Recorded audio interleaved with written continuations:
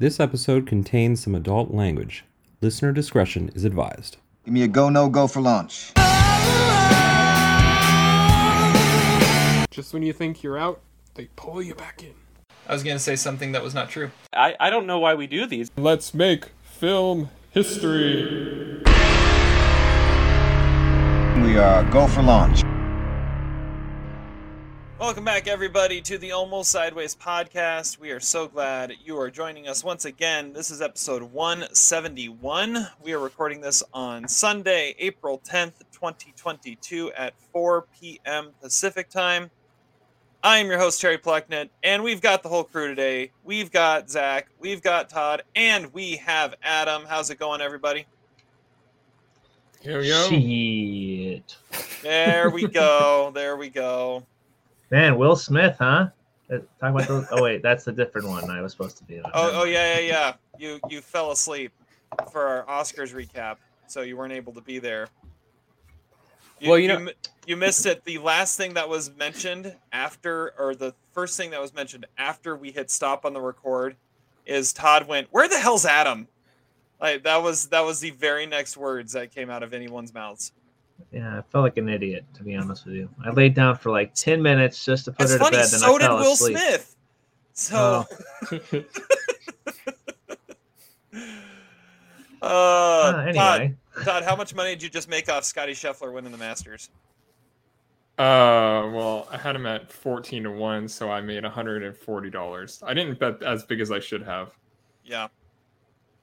How much money did you win at the Oscars? That's what the fans really want to know. It was I had almost $700. But That's almost as much as Adam's bonus. That joke's never gonna get old. Good jokes never die. Well, let's get into this. We've got a lot to talk about. We've got a lot to discuss, and we've got an amazing movie to deep dive today. But first, what are we drinking? Let's start with Adam. Well, I think this is fitting. I just got some, Jameson whiskey, just straight up. So I think they did a lot of whiskey in that movie. So there we go. Yes, they did. Awesome. Zach, what do you got? Yeah, I really wanted to drink champagne, but the whole city of Lawrence was out of champagne, a la Houston in 1969. So I am having the last of my Sierra Nevada Pale Ales. I feel like Edward Norton ends up in Nevada at the end of the movie. Maybe not. It looks kind of like Nevada, so I'll say that. I think it looks more like New Mexico. You would say that. I don't know. I would, because I did. He'd become friends with Jesse Pinkman. All right. I feel like the look of the photographer is more Nevada than New Mexico, but I digress. We can save this for later. Todd, what are you drinking? I'm drinking the original Backpacker Moonshine 100 proof corn whiskey. It is currently burning, so this is good.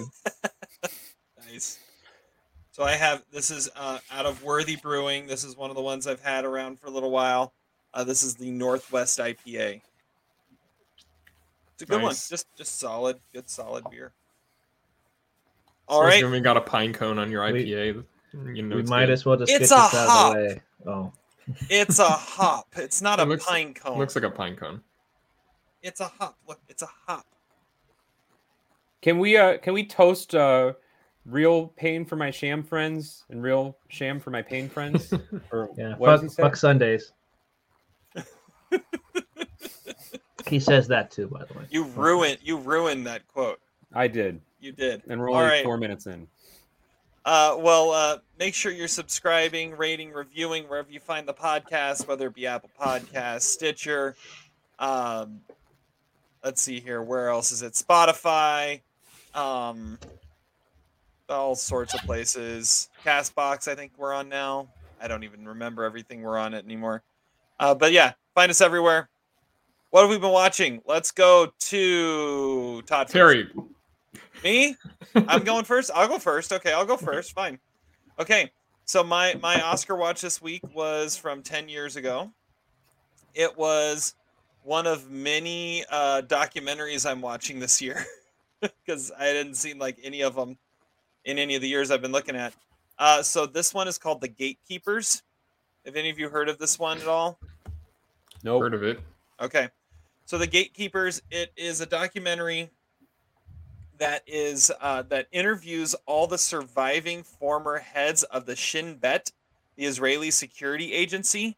So basically, like the Israeli CIA, they are everyone who's a member of this organization is completely 100% anonymous, except for those that become the head of the agency. And so this is like the first time any of them have been interviewed, and they interview all of them and talk about what it's like to run this organization, what it was like to run some of these undercover operations, the philosophy around the Israeli-Palestinian conflict over there. It's one of those. There's a lot of documentaries that it feels like as you get going, you're like, okay, 15 minutes in, I know exactly what this is going to be, and we're just going to hear more and more of the same stuff for the next hour and a half. And when this started, I was like, okay, I know exactly what this is going to be. But then as it went on, you realize these guys are like, this is like full confession, completely candid conversations, willing to talk about pretty much anything and everything that they did. And like they're talking about one of the guys gives like blow by blow a plot to assassinate a Palestinian leader by putting an explosive in his cell phone, and how they executed the entire operation. And then they talked about how they had a chance to take out like the entire like leadership of the terrorist group that was against them. And it was going to take blowing up an entire building, but the prime minister wouldn't let them blow up the entire building. And so they didn't kill any of them. And like completely threw the prime minister under the bus. It like, you don't hear interviews like this from people in these types of positions. So as it was going on, it really got fascinating. And so, 3.5-star documentary. Check it out if you get an opportunity. It was a really fascinating watch to hear such candor from people who are supposed to be known for their secrecy. So 3.5 stars for The Gatekeepers. I think the real question about that is, was Eric Bana in the movie? I mean, he did so much for the Jews. If we get laid tonight, it's because of Eric Bana. I think he's the MVP of this podcast, actually. Well, finally, we get revenge. He also was the star of Deadfall. So that's true. The other Deadfall, which I was just updating the website today. The other Deadfall is now on Canopy. So there you go. It's going to be featured on our website all week. Yes. All right, now let's go to Todd. Okay, so I watched this really random movie I came across. It's called Watching the Detectives. It's from 2008, directed by Peter Soter. And it stars Cillian Murphy as this guy named Neil. He works in a video store, and he like loves film noir to like an uncomfortable extent. And he's also a prankster, and which actually cost him his girlfriend. But he's constantly setting people up, his friends, his girlfriend, and everybody. And then he meets this girl named Violet, played by Lucy Liu. And she rents a tape from the store and kind of weasels her way out of paying for it, but somehow makes him owe her for some money. And then they end up dating, and she becomes like this femme fatale that he never knew that he needed in his life. There's also an early Jason Sudeikis role in this.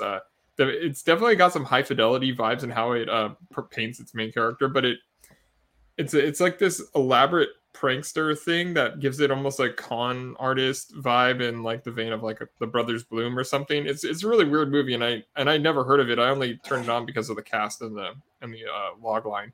But it's fun. It breezes by. Movies like this can kind of overstay its welcome, but it doesn't really do that. It's a totally random comedy, and it's free basically on every streaming app that is for free. So I'm giving it 3 stars. It was a lot of fun. Nice.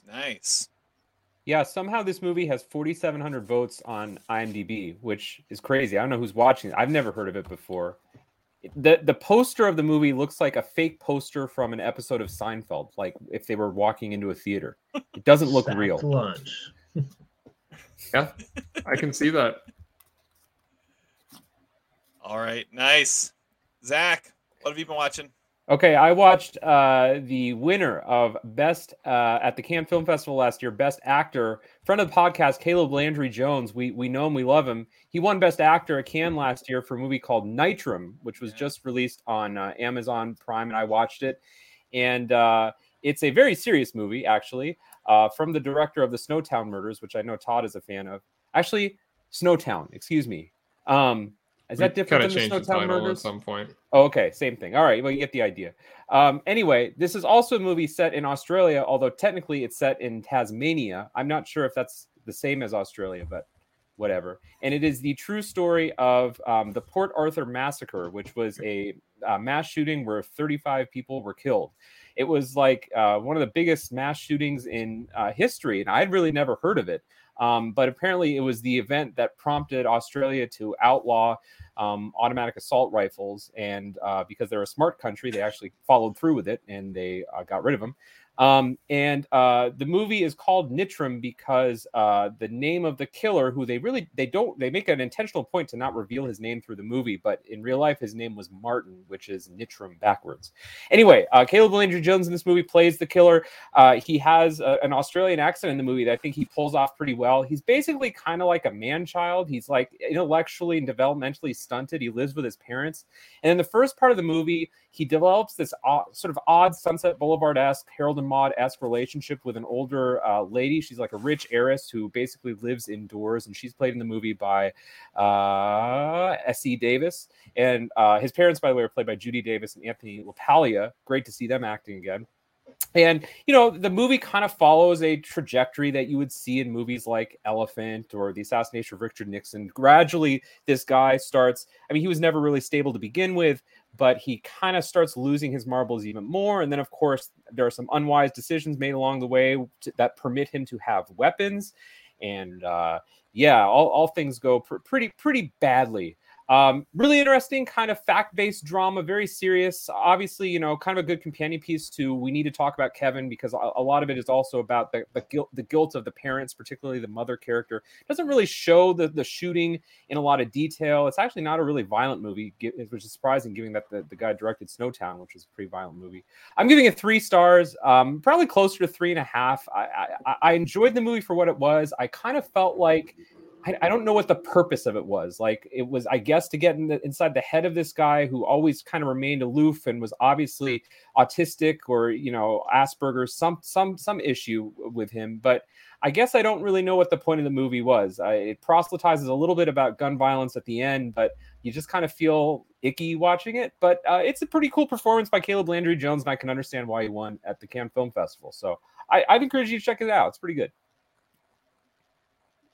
This sounds like a total Todd movie.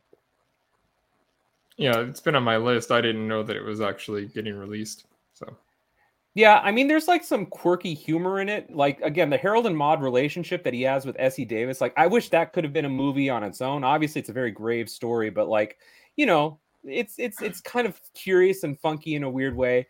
And by the way, you know, I have a new dog who's in my room now, and he may distract during the podcast, and now anytime there are dogs that bark in a movie, he barks too, and there are lots of dogs in this movie. So it kind of soiled my impression of the movie because of how much barking there was and how much he barked as a result.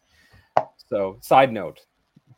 Todd, is there a movie that portrays that where the main character is a murderer that you haven't loved? Well, I mean, I hated we need to talk about Kevin. So. Yeah, that's what I'm gonna say. That was on paper a great Todd movie, but you absolutely, I think it was your worst of that year, right? Pretty much. Yeah, I think I give it half a star. Yeah, but I mean, in general, weird. Yeah, I do love movies about murderers. Yeah. Cool. All right, Murderers, Adam. Cool. What did you watch this week? We were obviously planning on watching Ambulance. I didn't quite go there yet, but I'm going to talk about Sonic the Hedgehog 2. Yeah, there we go. Because it's the big indie film that came out this week. But Sonic the Hedgehog 2 is directed by Jeff Fowler. It's the second adaptation of this video game universe here, which I was a big fan of the first one. It's going to be a movie.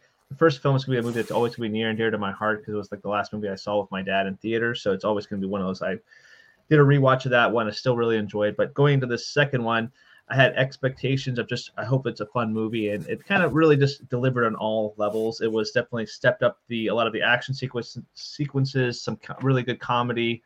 Jim Carrey as Dr. Robotnik is just ideal casting, and I hope that when they do make the third one, that he returns as that character at least for one more role, because I think that would be awesome. But in this one, we see Sonic the Hedgehog team up with some fan favorites of Tails from the video games as well, and she's Ben Schwartzman plays Sonic, and Colleen O'Shaughnessy plays the voice of Tails. And then we see then a new villain played by Idris Elba, who plays Knuckles, which was one of my favorite characters from the video game franchise. But seeing this like kind of bigger scope of this adventure, looking for the emerald, this emerald that you can get all power from it, and seeing them trying to take down Dr. Robotnik, I think this movie has a lot of heart that the first one also had, but it takes it to a bigger level. The comedy was really fun. The packed theater, everybody was really having a fun time there, and it was just a good fun time for the whole entire family. So it's easily a 3-star film for me.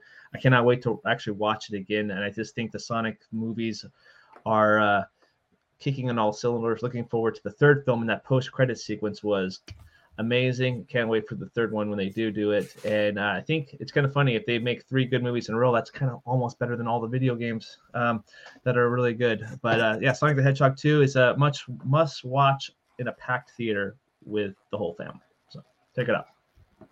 Awesome. But it's going to be without Jim Carrey if they make a third one, right? Well, they've already said they will not recast, so he just won't be in it. But I hope he comes back in it. I think his over-the-top craziness, it works perfectly. It was like prime Jim Carrey without going too heavily into the obscure. So I think he delivers as that character. So it's kind of perfect, ideal casting for me. Yeah, I'll say I love the first one. I haven't gotten a chance to get to the second one yet, but it's kind of like a requirement that I take my son to go see it, because he's now obsessed with Sonic the Hedgehog because of the first movie. So. Yeah, my daughter absolutely loved it. Even the older teenagers too, they loved it as well. So it's good time. Yeah, I didn't know that movie came out this weekend. So when I saw the movie we're going to review, I was like, what are all these people doing at the theater? And I thought it was Morbius. I'm like, did Morbius have a sudden resurgence of popularity among 5-year-olds? I mean, it's possible. Either that or Michael Bay. So that's true. The 5-year-olds love Bayhem. They love The Rock. Yeah. Big with that demo. Surprisingly. All right. Well, now that we've heard everything we've been watching, let's get to our featured review. And for that this week, we did not see Sonic the Hedgehog 2. We did not see Ambulance, but we did see a movie that came out kind of really limited and just got a wide release this weekend. And I don't know about you guys, but I saw it in a fairly packed theater. There were quite a few people there to watch this one. Not for you guys? No? Oh, that's there were probably 10 people. My theater was pretty full. Yeah, mine was. I saw it opening night though. Yeah, I saw it like 4 hours ago. Oh, okay. Yeah, mine was probably like 80% full. Anyways, what we're talking about is Everything, Everywhere, All at Once. Across the multiverse, I've seen thousands of Evelyns. You can access all of their memories, their emotions, even their skills. There's a great evil spreading throughout the many verses. And you may be your only chance of stopping it. Don't make me fight you. I am really good. I don't believe you. Starring Michelle Yeoh, as well as others. Zach, you're going to start us out on this one. And before you do, I just have to say, every time I've seen this title, Zach, you'll appreciate this. All that rolls through my head is, can I interest you in everything all of the time? A little bit of everything and anything and everything all of the time. That's all I'm thinking about whenever I hear that title. So nice. Yeah, I did not make that connection. When I look at the title of this movie and I look at especially the poster, I see like a beer label. like some sort of organic drink. Maybe Terry's obscure beer. Maybe a gimmick Terry beer or something with caffeine in it. Anyway, yes, everything, everywhere, all the time. No, all at once. God, so you're already doing it. Now it's gonna mess me up. I even said the title wrong when I went to go buy my ticket. I said anything, everywhere, all at once, and they're like, everything, everywhere, all at once. Yeah, that one. I mean, this movie does have a little bit of Bo Burnham inside in it, like the part when he does he does the thing where he's like analyzing the video on the top, and then he analyzes that video and that video. I guess that's like his multiverse. Anyway, Everything Everywhere All at Once is directed by Daniels. I'm on a podcast with Plucknuts, but Daniels are two directors who happen to be named Daniel, Dan Kwan, and Daniel Scheinert. Bueller, and they did Swiss Army Man, which is a Terry movie. And I've actually never seen Swiss Army Man, interestingly enough, but I do know it has dead Daniel Radcliffe fart jokes, which always sound exciting. Anyway, Everything Everywhere All at Once. I must have picked the short straw on this. I don't know how to describe this movie. It's a non-Marvel multiverse movie, and I guess we could say it has a few cinematic relatives. It's a little bit like Ready Player One. I would say is like the closest sort of vibe to it in some ways. It stars Michelle Yeoh. Great to see her again. She plays Evelyn in the movie, and she owns a laundromat with her husband Wayman, and she has a daughter named Joy. And at the beginning of the movie, Evelyn is going through some issues. She has some marital issues with her husband. Her elderly father is there. I believe they're throwing him a party. And her daughter comes by. Her daughter is a lesbian, and there's some friction with the mother-daughter. And then on top of that, the laundromat is on the verge of foreclosure because of a tax audit. And Michelle Yeoh has to go see a tax auditor played by Jamie Lee Curtis, kind of like doing her impression of like Mariah Carey and Precious. I kind of got that vibe from her, lots of makeup. Anyway, something magical happens though once they get to the tax office, which I don't think has ever been a sentence that has never been uttered in a movie before. Something magical at the tax office. We find out that actually Evelyn in the world of infinite multiverses, Evelyn is one of the few people that has been able to get away from this demonic force, kind of vague demonic force known as Jobu Tupaki. And you guys can start correcting me if I'm getting this wrong, because at about the 30-minute mark of this movie, it really started to go into Charlie Kaufman territory. I'm not sure I totally understood what happened, but basically it's an array of Evelyn being able to shift from one multiverse version of herself to another. And the sort of gimmick that the movie has, which I thought was kind of curious, was that the way that she morphs between characters is when she has to do something weird, like tell Jamie Lee Curtis she loves her. And then there's another part where, something gets stuck up a person's ass, and that's how they change. And that's sort of a running gag in the movie, is bizarre things that make you shift characters in multiverses. Yeah, eating a chapstick. Thank you. Yeah, it's been a couple days. Again, you guys can just come on and help me. Putting your shoes on the wrong feet. Listen, in the multiverse where you guys saw this movie, you understood it probably better than I did. So again, just feel free to interject. This is not a movie for Zach, not a Zach movie whatsoever. I like Michelle Yeoh in it, and I guess I kind of we're living in this world of pop culture where everything is a reference, everything is derivative. The scene that's blatantly ripping off Wong Kar-wai was amusing. We got some stuff where two rocks talk to each other. Maybe that was an ode to Leo Carax, Todd's favorite director. This movie, on the IMDb trivia page, they talked about to keep plot details under wraps before the trailer was released. The official IMDb synopsis was a woman tries to do her taxes. And quite honestly, that's the movie that I would have rather have watched, maybe directed by the Dardenne brothers. I didn't understand the appeal of this movie. I thought it was just kind of lip service to the multiverse theories. There's no way to develop real dramatic tension or character development when every 10 seconds you're switching characters because you assume the audience has attention deficit disorder. Yes, it's funny seeing the long fingers, and yes, it's funny, with the raccoon right out of Guardians of the Galaxy. By the way, do you guys know who voiced that raccoon? Did you see that? No. Randy Newman. Look it up.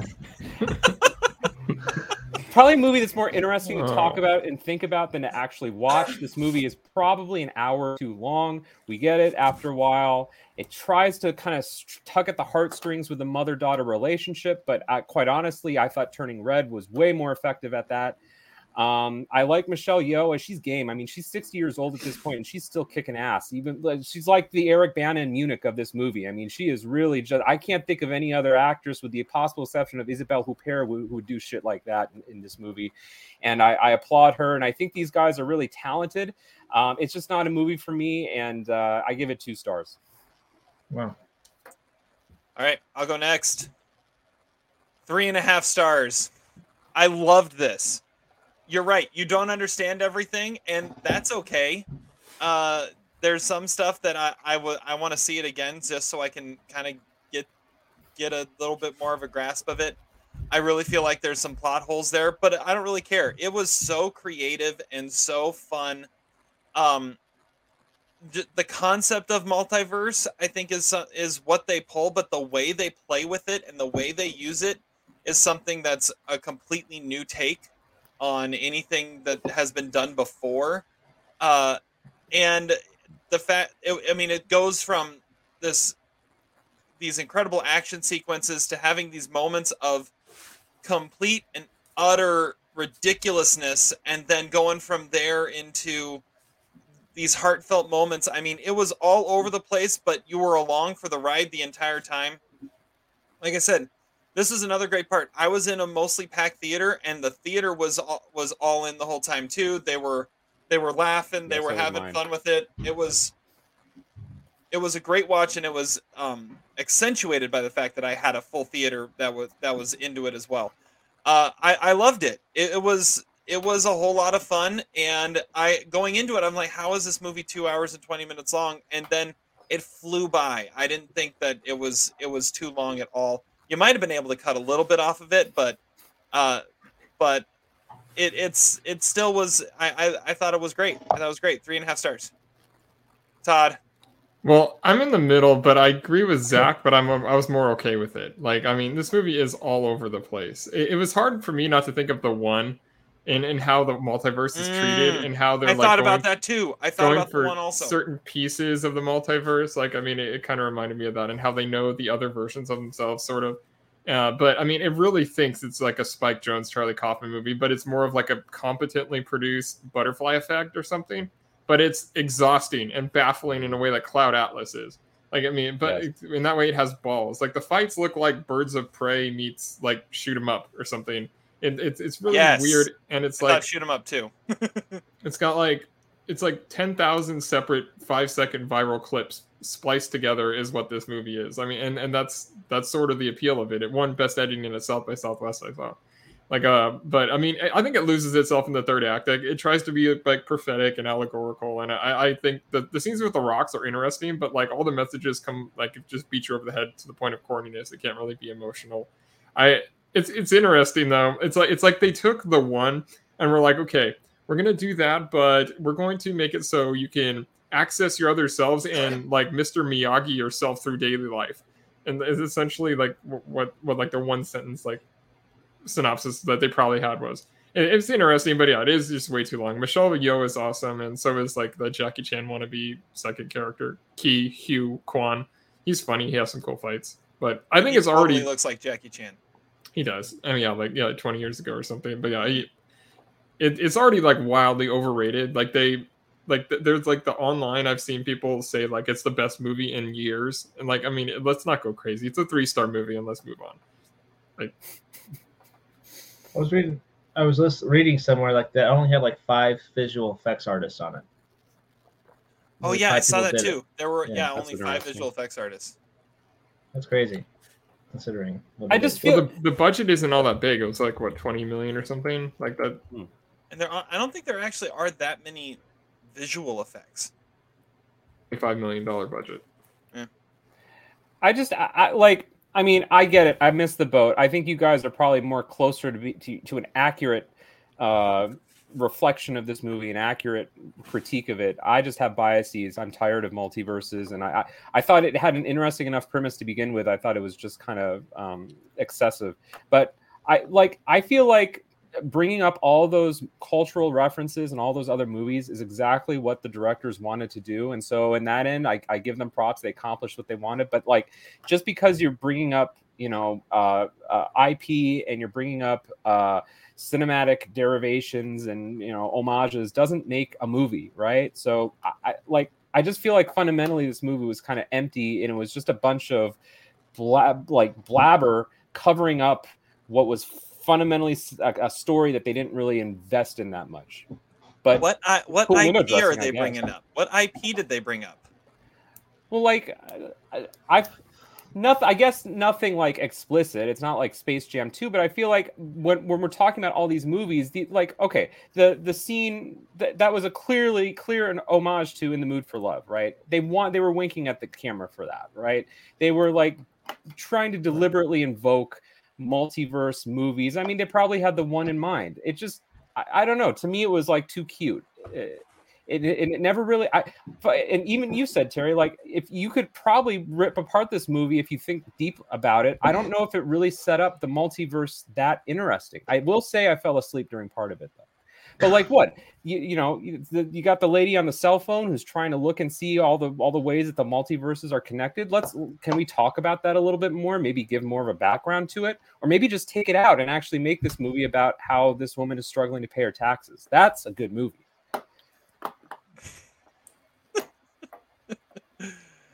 I don't know. I thought there we go. Now we're talking. Yeah, there we go. Wong Kar-wai would have hated this movie. Maybe not. I don't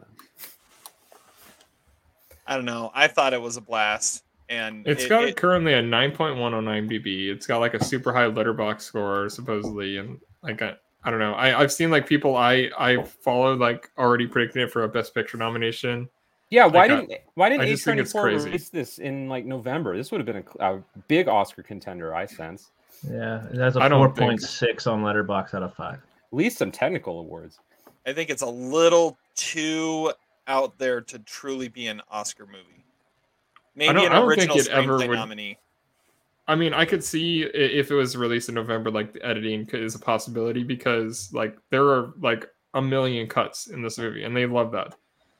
So, yeah, or like I said, I could see it getting like an Eternal Sunshine-esque best original screenplay nominee.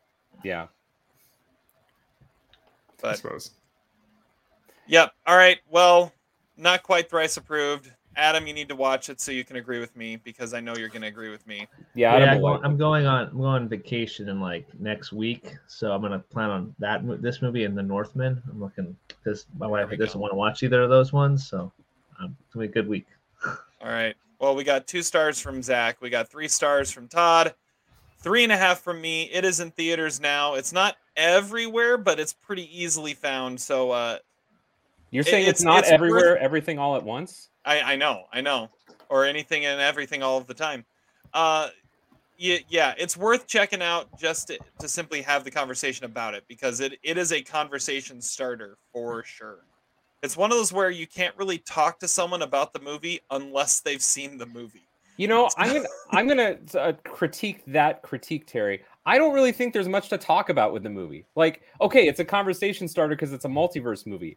We haven't talked that much about it. We just sort of said what we thought about it, but like it's not a deep movie. Like what can you say about it? It's just multiverses. It's fun, yeah, but like there's nothing deep about this movie at all.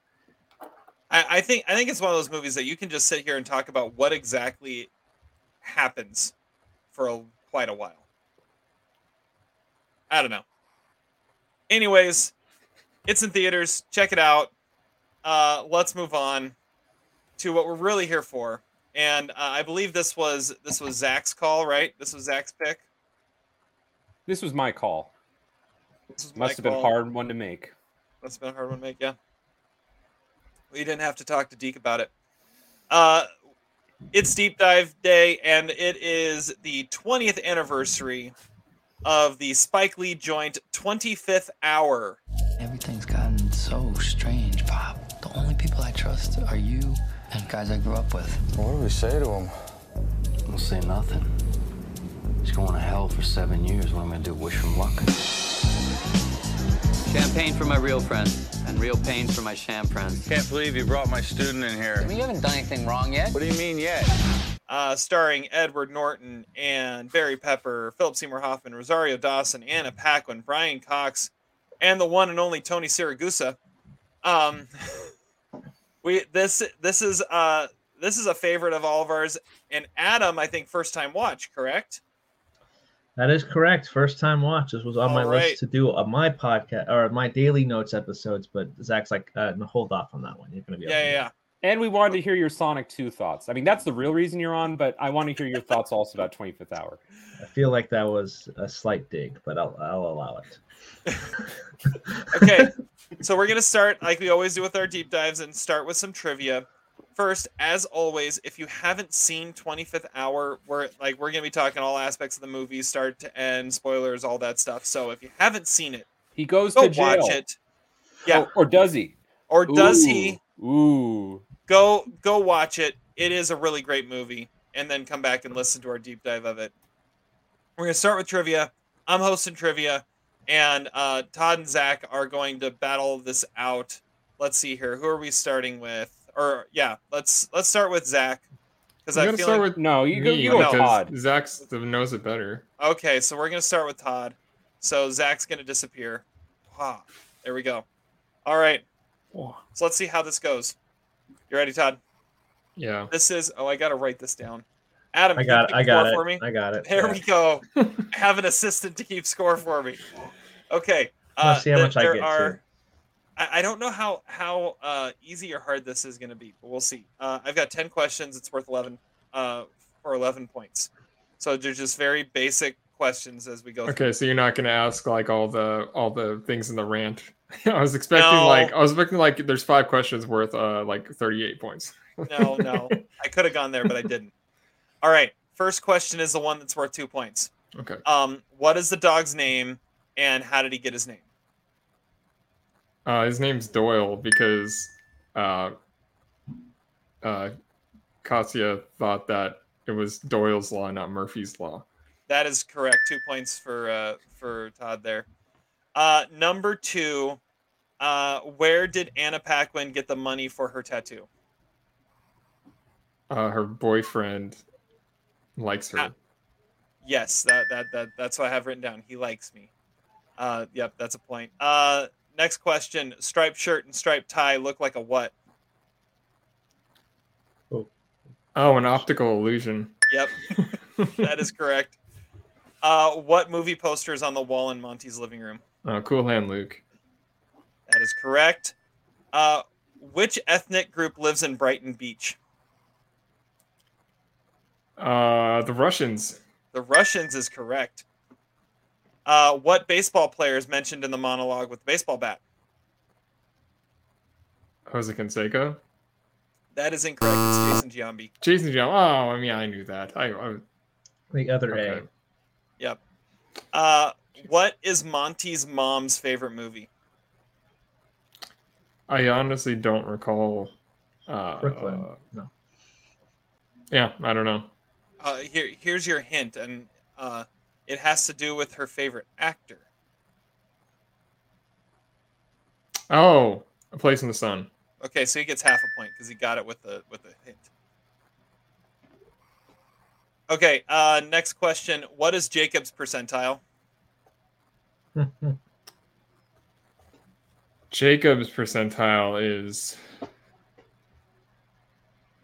it's like 60, like 68 or something. I'll give you half. It was 62nd. 60. I thought I had 66. Damn it. What has Frank spent his whole life trying to get away from?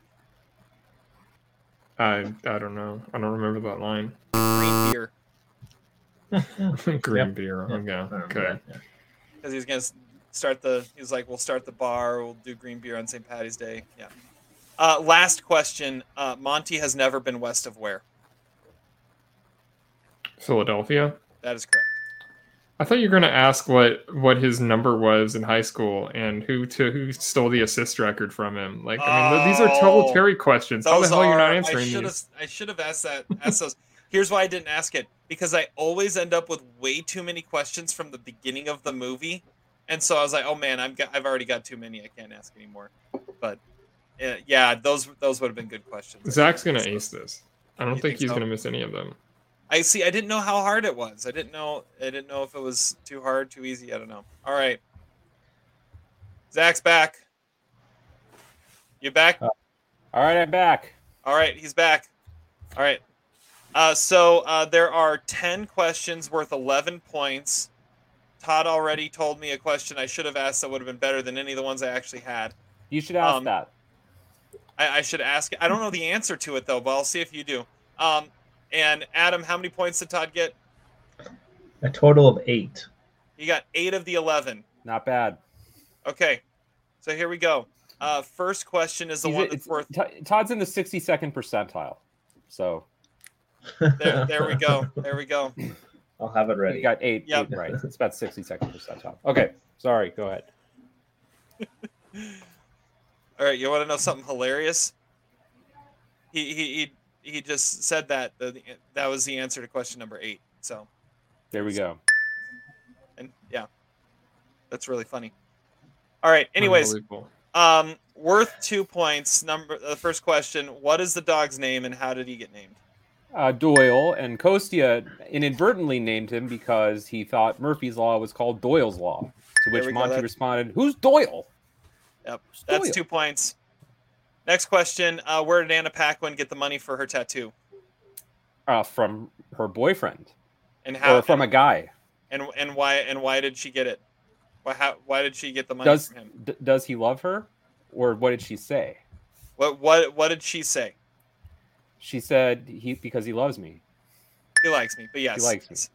Yeah, that same idea. Striped shirt and striped tie look like a what? A effing optical illusion. Correct. Are we going to swear on this podcast? I will edit it. I don't mind because there's way too many F words in this movie. You are the editor of this episode, so. I already had cursed when we toasted. You look like a fucking optical illusion. Great line. Yeah, it's for the ladies, right? Will the ladies ever tell you? A lot of theories about that character, by the way. Okay, keep going. Next question: what movie poster is on the wall in Monty's living room? I also have theories about this too. Cool Hand Luke. I want to discuss that. We'll table that. Which ethnic group lives in Brighton Beach? Ooh. The Russians? That is correct. All right. I knew you were going to ace this thing. What baseball player is mentioned in the monologue with the baseball bat? Derek Jeter. No.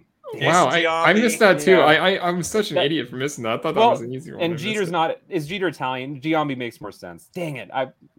Too cocky. I should have thought about it for a second. I think Jeter makes more sense than Todd's answer of Jose Canseco. Oh wow! I don't know if it makes that much less sense. I mean, who else is going to hit that Nomo slider? But why would Jeter be like these guys who are looking like they want to be a slugger? Like, I mean, all of them. They said they were like auditioning for The Sopranos. Like, there's Jeter's never going to be in The Sopranos. Canseco would be. Syracuse is not Russian or Ukrainian. Apparently, they're the same thing according to Edward Norton. Yeah. At least he didn't say Hideki Matsui because he's already been picked. That's true. How many different references can we have about Yankee players in this podcast from different movies? You should have shot A-Rod, not Jeter. What's Monty's mom's favorite movie? Place in the Sun. That is correct. Todd needed a hint for that to get it. Next question you've already answered. What is Jacob's percentile? 62nd percentile. Which I've always thought was kind of generous. It's actually kind of a low-key, not bad percentile, considering it's Philip Seymour Hoffman. Yeah, it's kind of a backhanded compliment for sure. Next question: What has Frank spent his whole life trying to get away from? Is this when he's talking to Monty about? Yes. Yeah, at the club. I don't know, trying to get away from owning a bar, something like that. You're on the right track. Being an Irish kid owning a bar. Half a point. Green beer. Okay. Green beer. How is that a half a point? Because it's all about owning the Irish bar, and he was like, "No, but own the Irish bar. We'll have green beer on St. Patty's Day." And Monty says, "You spent your entire life of getting away from green beer." See, he doesn't even know the line you're talking about. That's not a half a point. I know the line you're talking about he now. He knew exactly. I'm giving him a half a point. Doesn't matter. He's winning anyways. And my last question, I'll ask you the one that Todd had. Monty has never been west of where? I should know this. Man. See, we're going to tie, Terry. Is it I want to say Mississippi, but I don't know if it is for sure. I'll just go with it. Mississippi? I don't think Philly. It is, though. Philly. See, we tied if you don't give him that stupid half point that he didn't deserve. Well, Although I didn't deserve a half point for my number either. So. You should have lost for Jose. I got a half a point for saying 68th percentile. Oh. Well, yeah, if you're going to give him a half point for that, I think green beer. Canseco and Giambi are more comfortable than Jeter and like anybody that he could have ever said. Okay, so Todd's question that he said I should have asked was what was Monty's number in high school and who stole his assist record? No, Marvin Ray stole the assist record. I don't know his number. Was it 11? That would be my guess. 15. 15. Okay. I should win because I knew it was Marvin Ray, and he stole it last year. I do remember that. I told him I didn't ask that question because I already had too many questions from the beginning of the movie, and I always ask way too many questions from like the first 15 minutes. Well, I mean, that's when you get all the establishing conversation and stuff. Like, that's where you can have a lot of questions. Exactly. I tried to spread them out, though. I thought I did a pretty good job. Okay, so we usually start with the person who picked this and have them describe and them go through and all that. But we have a first-time watcher here. Oh, God. And so I want to start with Adam because, Adam, we need to know what you thought of this because you've never seen 25th Hour before. So tell us what you thought of 25th Hour. Well, 25th Hour is a historic movie. Not only was it a film that came out 20 years ago, it also just so happened to be my 3400 watch. So there's a milestone there. And it's directed by Spike Lee, which it's kind of weird. Spike Lee is kind of known for making specific movies, but sometimes he makes movies that don't feel like a Spike Lee movie, in my opinion. I would never have guessed this would be his movie unless I would have saw it on the credits or anything like that. But this film follows Edward Norton's Monty character as he is having to deal with his last day of freedom in a post 9/11 New York. And he goes out and hangs out with his friends and also gears up his girlfriend for when he's not going to be there. For me, watching this movie, it was a very interesting film to watch because I enjoyed the camaraderie between all the characters and the things they go through. I was kind of expecting a different movie where he was going to somehow go up and try to get the charges reversed or whatever. I had different expectations going in, but the way the movie was put together kind of subverted my expectations and made it more of a contemplative film about what to do with now that he's going to have to face all these different this jail sentence. And I thought the performances by Edward Norton were his performance was really good, and I just kind of enjoyed all the performances here, and it actually made it really hard when we actually do a recasting to see different people play into this film. I think currently I gave it a 4 stars as well. I thought it was really amazing. I think it's like my number. I put it, number 3 in my top 10 of 2002, so it's right behind Spirited Away and Catch Me If You Can. Kind of sandwiched in between there. But this is the one that I think I definitely want to rewatch again to kind of get more information, and not just have it like the first time watch lens. I think I would appreciate it a lot more with a second watch. But I think this is a really fascinating movie, and I'm looking forward to discussing it. Nice. Yeah, Zach, go for it. Can you hear me? Yeah, we can hear you. Okay, perfect. Just making sure. Yeah, I'm amused by that. That is not the. I'm glad you gave it 4 stars. That's of course the right answer. But I was not expecting you to say that you thought that it was going to be like him fighting the charges. Like, what was it? Going to be like Hillary Swank as his lawyer? Like, was he going to appeal? No. I mean, like try to get.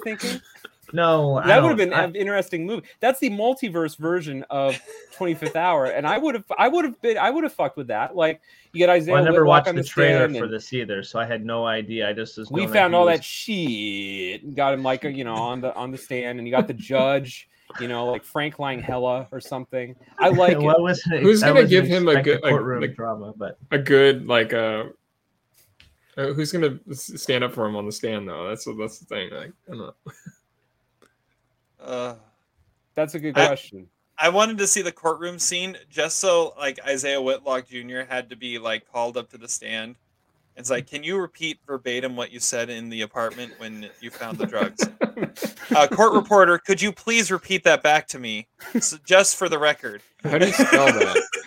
How do you spell that? Are there E's in there, or is it all I's?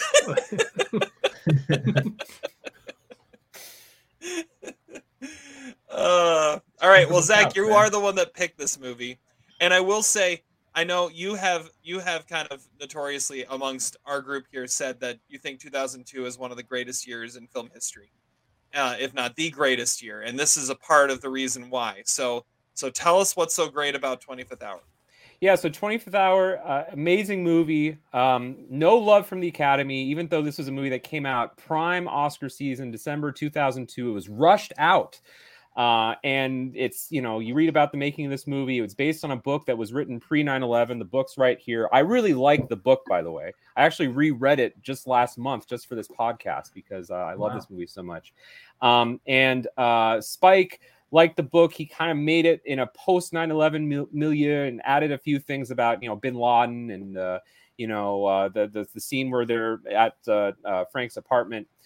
I did not see this movie in theaters, interestingly enough. I saw it at the basement of Weber Hall at Concordia University, RIP, my freshman year. It would have been spring semester, like maybe early March or something. Wow. It's one of the first movies I ever watched on a laptop, which I guess that has kind of aged well. Like, I thought it was kind of a weird... Remember when watching movies on a laptop was weird? And now I kind of, in some ways, prefer to do it because I can hear things and see things better. But, this movie kind of blew me away when I first saw it. There was a reason I didn't see it in the theaters, because as much as I liked Spike Lee, I just kind of thought it sort of looked bland. It got decent reviews, but not great reviews, and it got no love from the Academy. And pretty much right away, I knew it was a great movie, if not Spike's best movie, which we'll talk about in a little bit. And it's key that I saw this movie my freshman year of college, because Terry knew me my freshman year of college, at least a little bit.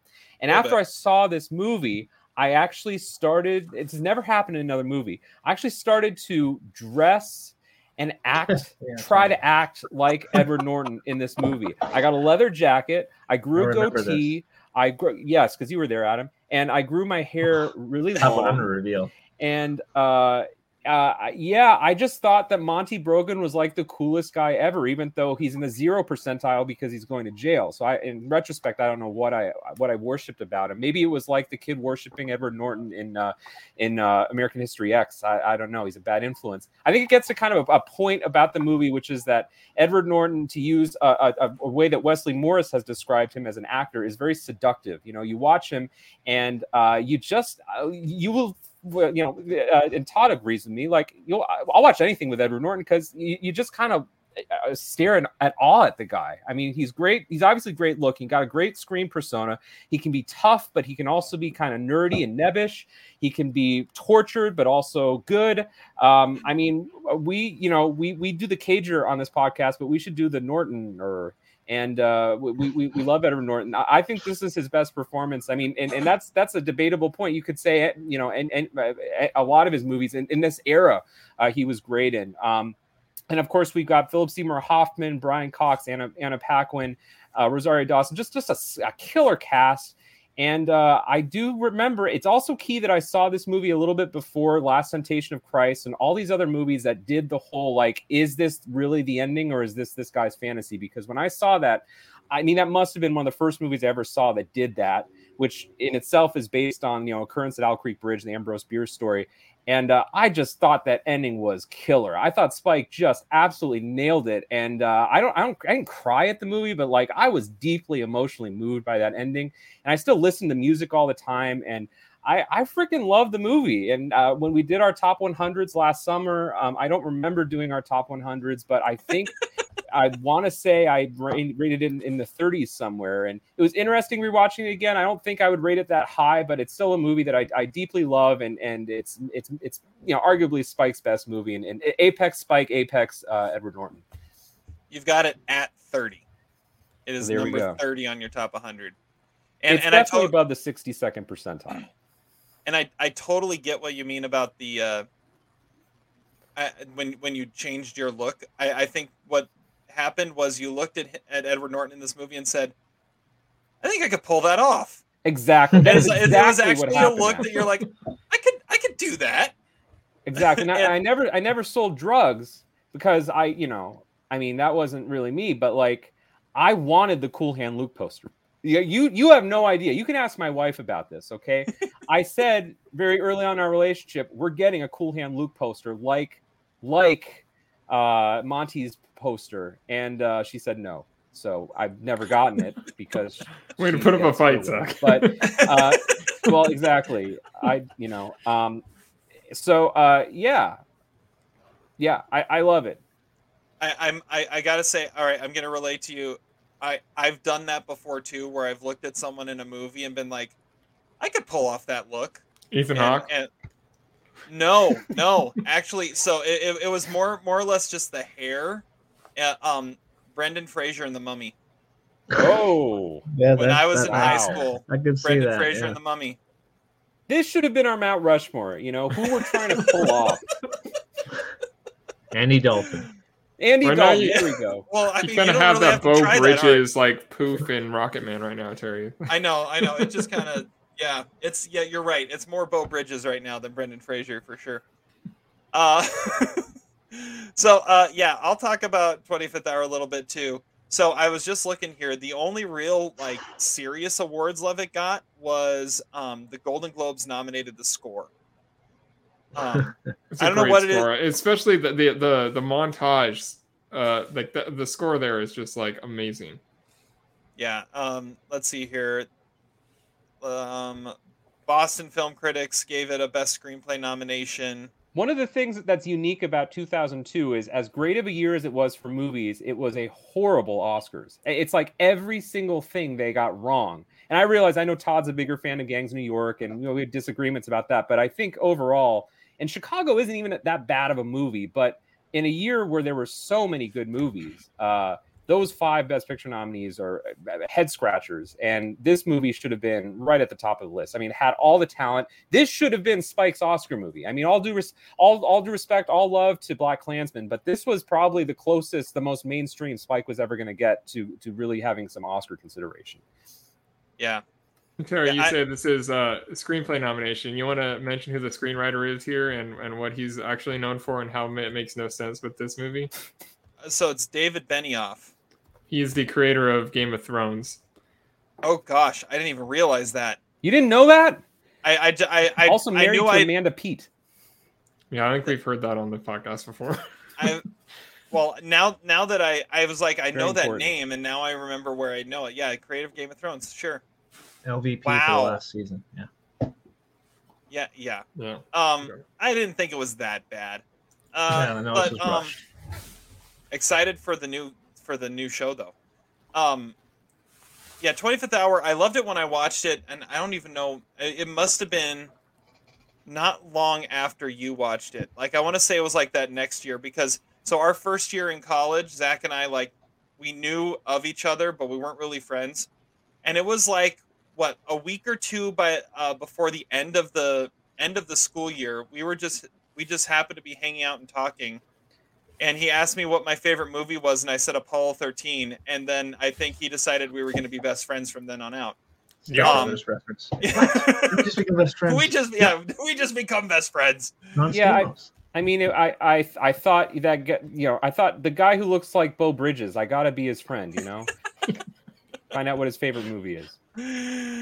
But yeah, so it must have been like that next year I saw it. I don't know exactly when it was, but I loved it. I don't think we saw it together though. No.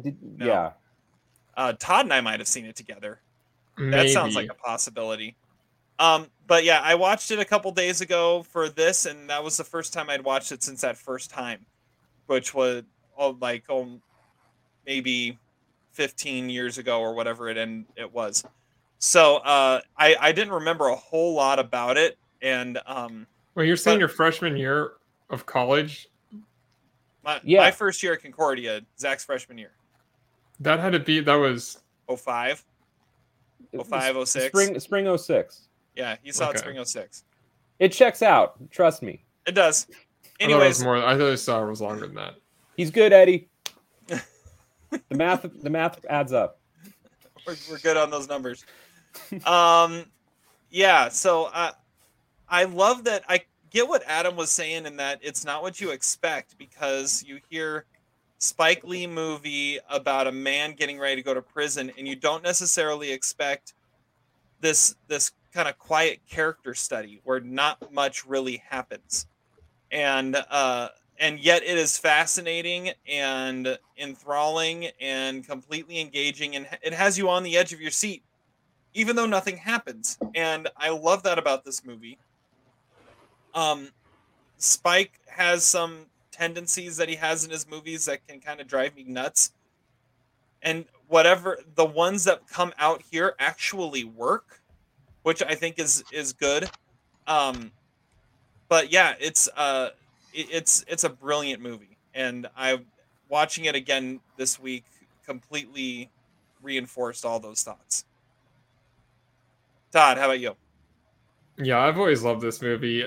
I mean, it's a bad beat that it didn't make on my top 100. It really should have. I haven't ranked it my number 5 ensemble cast of all time, because I mean, I think that the cast is so perfect. It's like the best cast chemistry that I've ever seen in any movie. Like, I mean, I feel like the actors work together so well, because it feels like you're watching a play. On the first scene is the only scene that doesn't feel like it could have been on stage, and you're just like watching actors riff with each other, because like a lot of it is just like dialogue, and I love that. I love all the characters, and it is Spike Lee's best movie for sure. And I can't remember the first time I watched it. Maybe it was with you, Terry. I'm not really sure, but I've seen it 3 or 4 times now, and it really should have been on my top 100.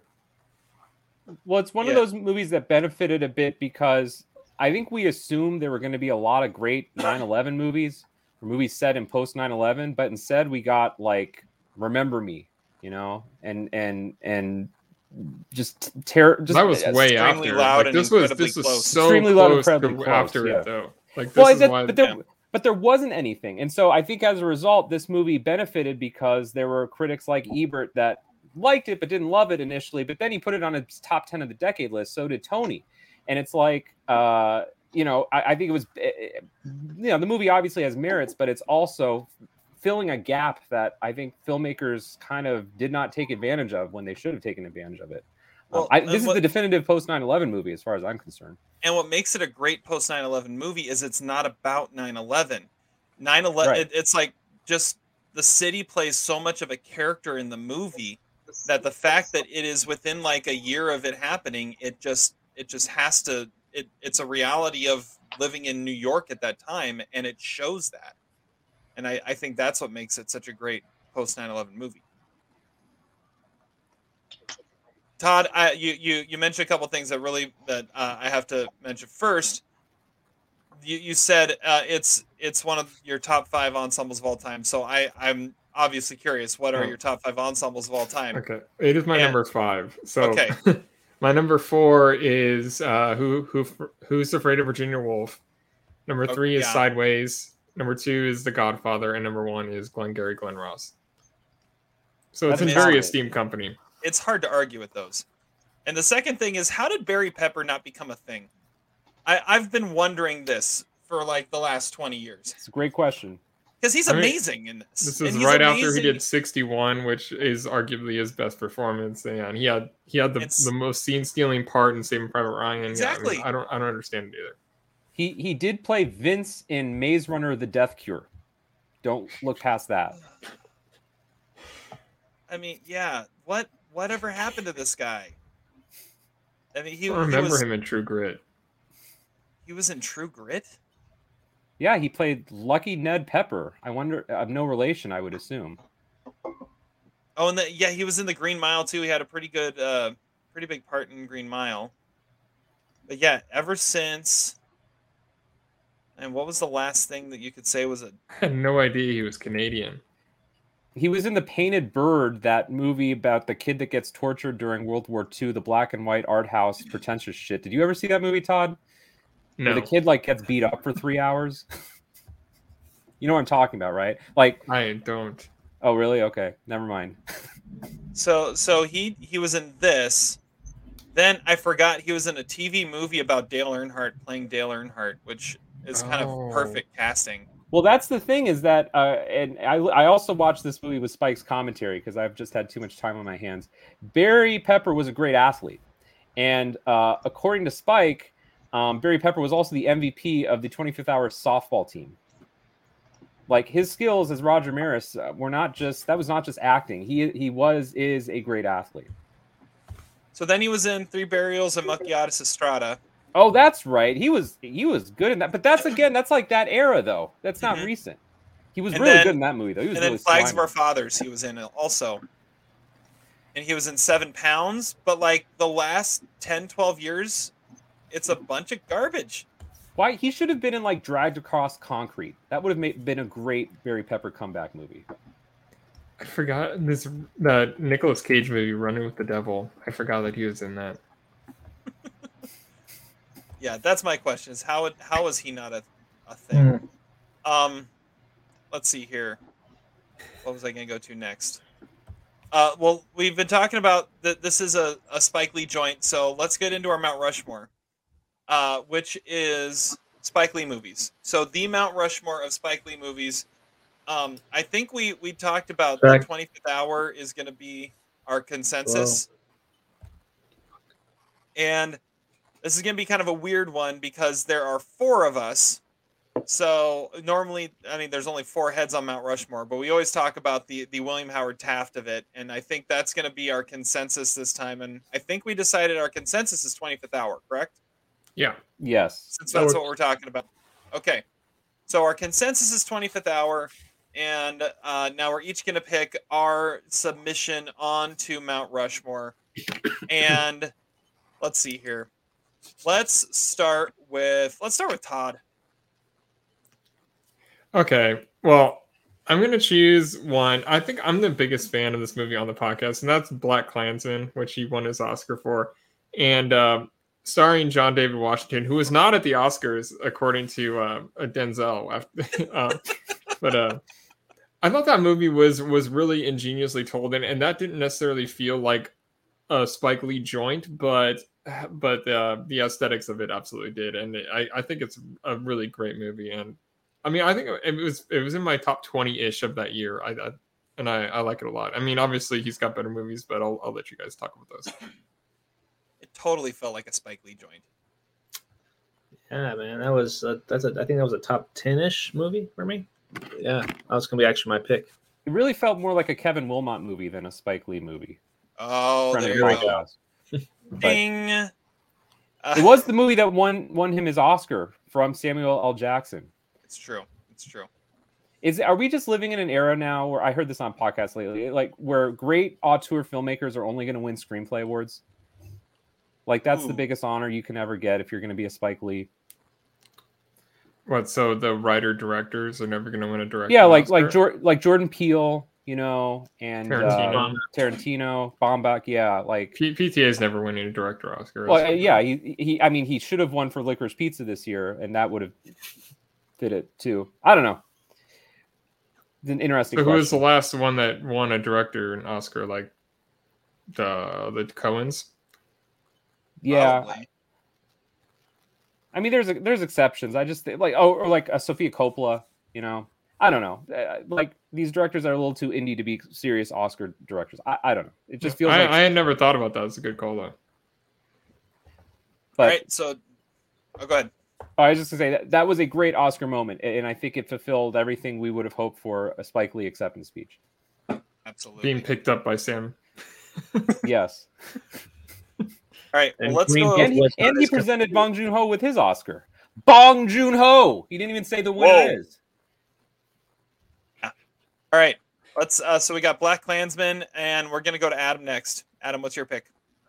Black Klansman was probably going to be mine as well. But do I Give go you with the other one to Pat pick. Williams' comedy special? Do I go with that one? Priceless Afterlife? I don't know.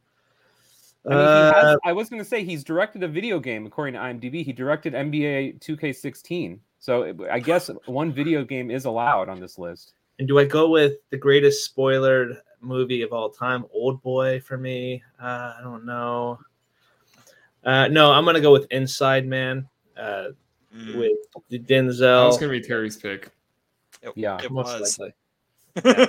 This sucks. Now we're not going to get like any of the ones I wanted to have on this list. Keep going. All right. Well, Inside Man for me is the one that I have rewatched. I've seen the most of any of his other films. I really like the Denzel Washington. I like those kind of like crime heist films too. So that it's perfect for me there. The only downside about this movie, they made a sequel several years later, which is it's still They did? entertaining, but not most called Inside Man Most Wanted. Same kind of it's a decent Unofficial sequel, I'm sure. Yeah, I'm not- Spike had nothing to do with that. It had nothing to do with it. It was Or straight to Clive. video. Inside Man, Protocol New Orleans. Yeah. But yeah, Inside Man would be mine if it wasn't Black Klansman. Yeah, what I love about Inside Man, again, it's kind of like 25th Hour in that it feels nothing like a Spike Lee joint. It's just kind of a more standard premise, a standard film, and it's so much fun. I still hold that Clive Owen's like opening monologue is one of the coolest opening monologues like in the last 20-25 years. Great pick.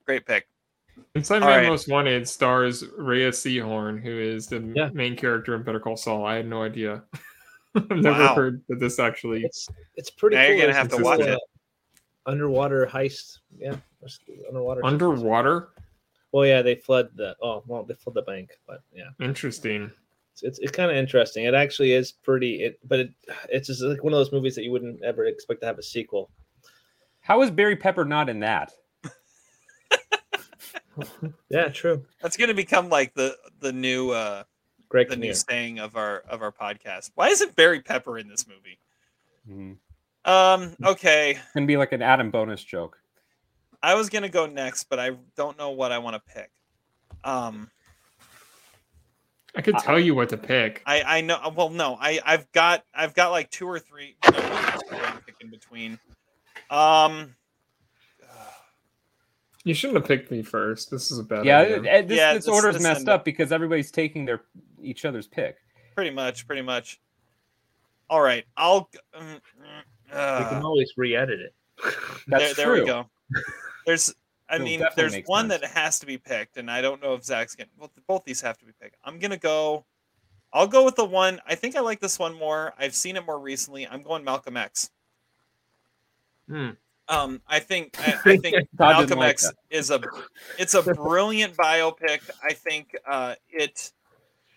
it shows what Spike likes to do and the messages he likes to portray. This one does it possibly the best out of all the movies, at least that I've seen. Denzel gives one of the most brilliant performances in any biopic as Malcolm X in this. It's a movie, it's a 3-hour movie that flies by because of how good he is and how well the whole thing is paced and how well the story is told.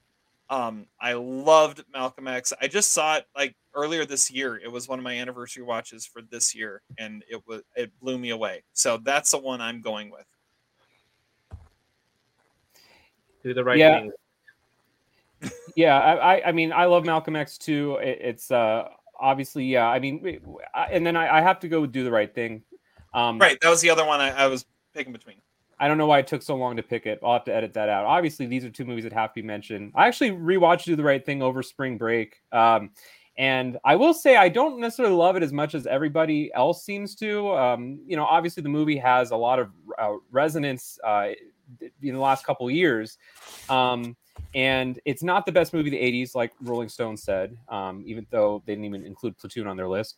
But it is a great movie. And I kind of see it as, if we're going to compare Spike Lee and Tarantino, I feel like Do the Right Thing is like Reservoir Dogs and Malcolm X is like Pulp Fiction. I think Do the Right Thing was so stylistically inventive.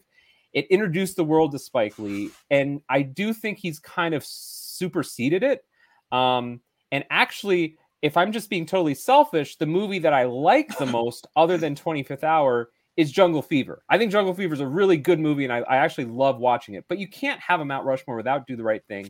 And I do think the movie has aged extremely well and has some great performances. And again, I think his style, we get his style. So watching it in 2022, it's probably like, oh, this feels just like every Spike Lee movie. But you got to think in 1989, that was so radical to have Rosie Perez in a boxing uniform with Public Enemy blaring on the soundtrack and Radio Raheem with the love and hate stuff and Mr. Senior Love Daddy at the radio. It's awesome. That's great characters, some great moments. Giancarlo Esposito is in it. I forgot about that. Gus Fring.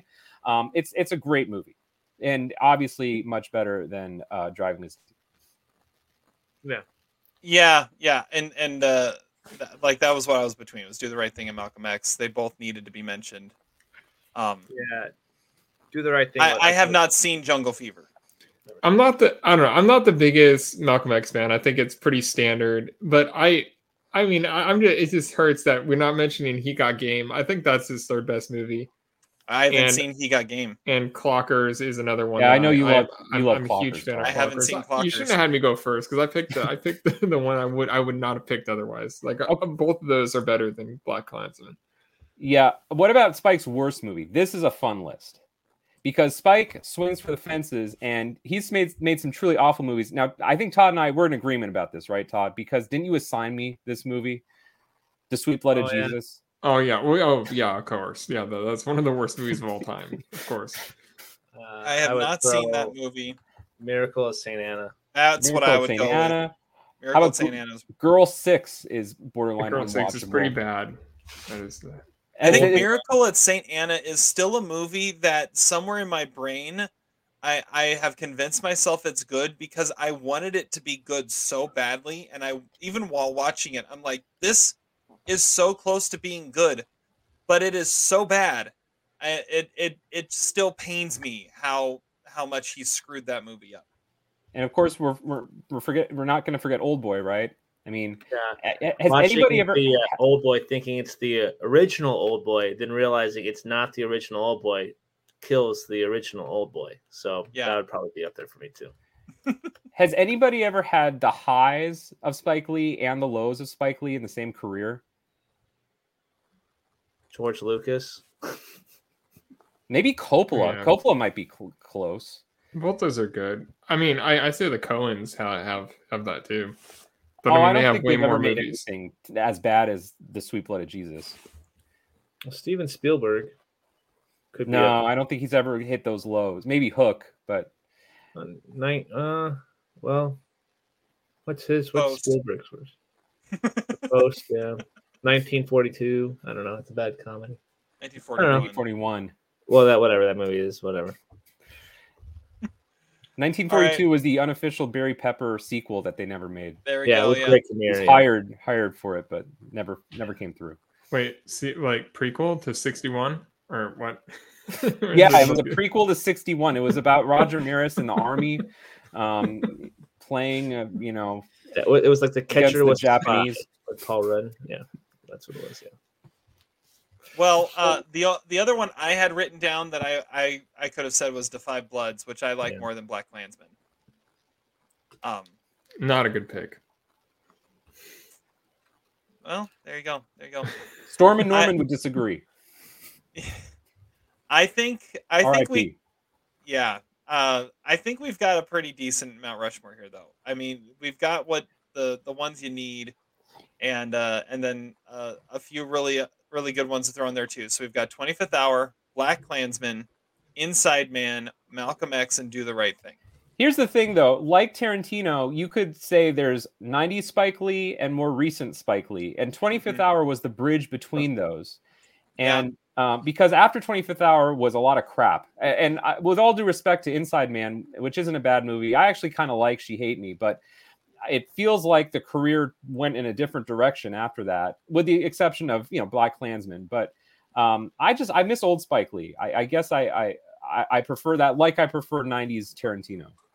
Yeah, I kind of like Chirac. Like that kind of thing is interesting. That's him like screwing with like a musical kind of thing. I mean, it just shows how much of a film nut he is, and those kind of things are interesting to me, which is why he did like American Utopia and stuff like that. But in general, I do agree.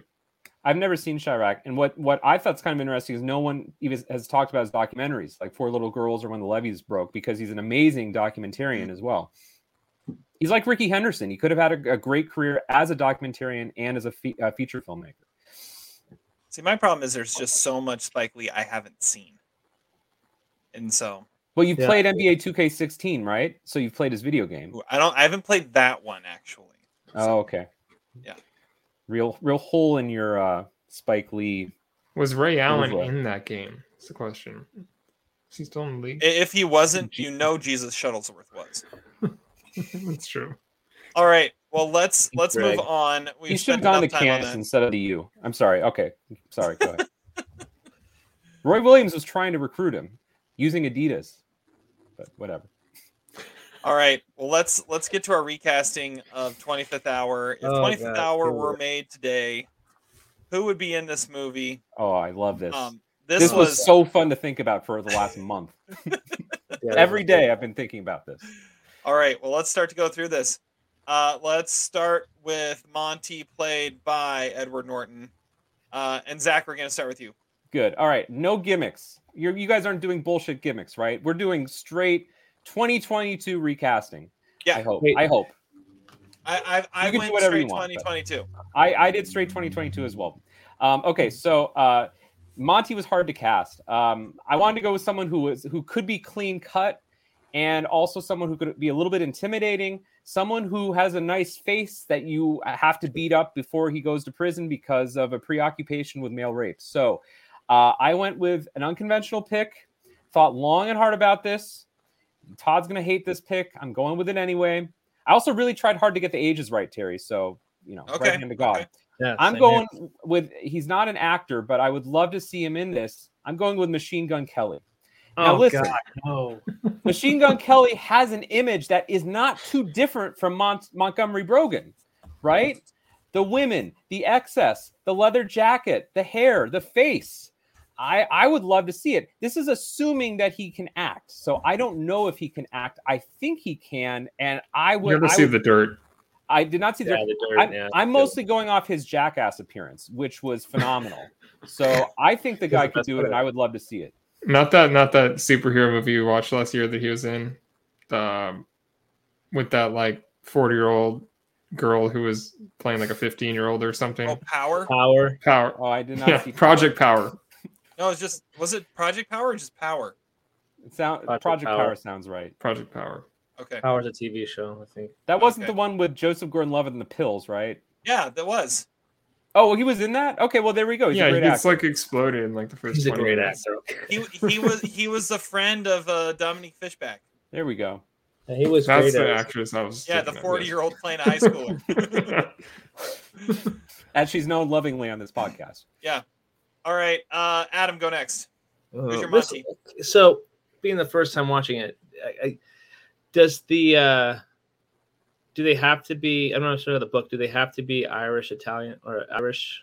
Like, you can do it. No. You can spin it however you want. Are you familiar with the concept of a recasting? Yes. I just didn't know how. The last 2 or 3 recastings, I've recasted 20 years in the past. Before? I'm thinking there's a couple people that could actually do it pretty well. Like, I think Daniel Kaluuya could be pretty decent as that character. I thought about him. But then I also thought Zac Efron could probably be a decent character in there too. You have to take the guns out. Yeah, Daniel Kaluuya. I'm going with Daniel Kaluuya as Monty. Because I was also in a world Henry Golding could be a pretty decent Monty too. Ooh, I can see that. But I couldn't think of anybody who would be good to be his dad, so I didn't go with it. So Daniel Kaluuya. There we go. Daniel Kaluuya. There we go. Todd, why don't you go next? Well, I mean, I went with Lakeith Stanfield, and it's like, I mean, I know I could put him in every movie, but I just said screw it. I'm gonna go with my actual favorite casting for this, and I think he would be amazing Monty. I think his aura just oozes that of just like this like tortured drug dealer, and I know he's played similar kind of things before, and you know the nightclub scenes is obviously gonna bring up Uncut Gems memories, but you know I think especially the fuck you montage is just going to be epic with Lakeith Stanfield saying it. And that was the one qualification. I was like, they have to be able to pull that scene off. And I can't think of any other actor in that age range that could actually do it. I mean, Edward Norton is a freak of nature. He's 32, and like, I mean, he hit like 25, and he already felt like he was like 38. Like he was like a grown actor in the business, and you know, there's nobody like him. So I couldn't come up with anyone 32-ish. That fuck you scene, I thought that Riz Ahmed would probably been done pretty good on that, but he's a little older. He's too old. Yeah, I looked him up too. That's why I was like, I can't really put him. He's 38, and it's a 33-year-old character or whatever. I kept the characters their same ethnicities, just out of curiosity. I thought their ethnicities were kind of important. Yeah, I tried to keep it that too. I went with for Monty. I went with Taron Egerton. If you think about it, his Eggsy in the Kingsman movies is very similar to Monty, and just kind of the background there, and so he's already kind of played that. And I thought he's kind of got that pretty face. He's shown that he can play like the nice guy that's rough around the edges before. I thought he'd do a good job. Can we all just agree if we had done this recasting 10 years ago, we would have chosen Ryan Gosling? That would have been the unanimous pick. Oh yeah. Oh. Yeah, or Bradley Cooper could have done it too. I would have gone Gosling. I think Gosling was born. In fact, he maybe could have done it in 2002. Would have been younger, but he would have been amazing. Gyllenhaal could have probably done it too 10 years ago, possibly. Who? Jake Gyllenhaal. Yeah, Gyllenhaal's not bad either. Yeah, I thought about Gyllenhaal too. I don't know, like Cooper and Gosling, they could have just like. You know, they both could have been in this movie. They could have been Frank and Monty, just like they were in The Place Beyond the Pines. You know. There you go. All right. Well, let's go with that then. Let's go to Frank next. Frank, played by Barry Pepper originally. Zach, what do you got? Okay, I actually originally cast this actor as Monty, but I went with Frank later because Machine Gun Kelly was too good to pass up. I went with Glenn Powell from Apollo 10.5 and Everybody Wants Some, Everything Everywhere, All the Time. And the reason I went with Frank over Monty, originally I think he kind of looks a little bit like Edward Norton. He's got the hair like Edward Norton. He's got sort of an appearance. But the reason I went with Frank is because, like Barry Pepper, Glenn Powell also played a baseball player in a movie. Bam. There we go. Get that Hideki Matsui bat out. There you go. Audition for The Sopranos. He's Glenn Powell's also going to be one of the main characters in Top Gun 2 if it ever actually comes out. It's not coming out. It's like 1942. It's just a myth. Frank was the hardest one for me to recast, by the way.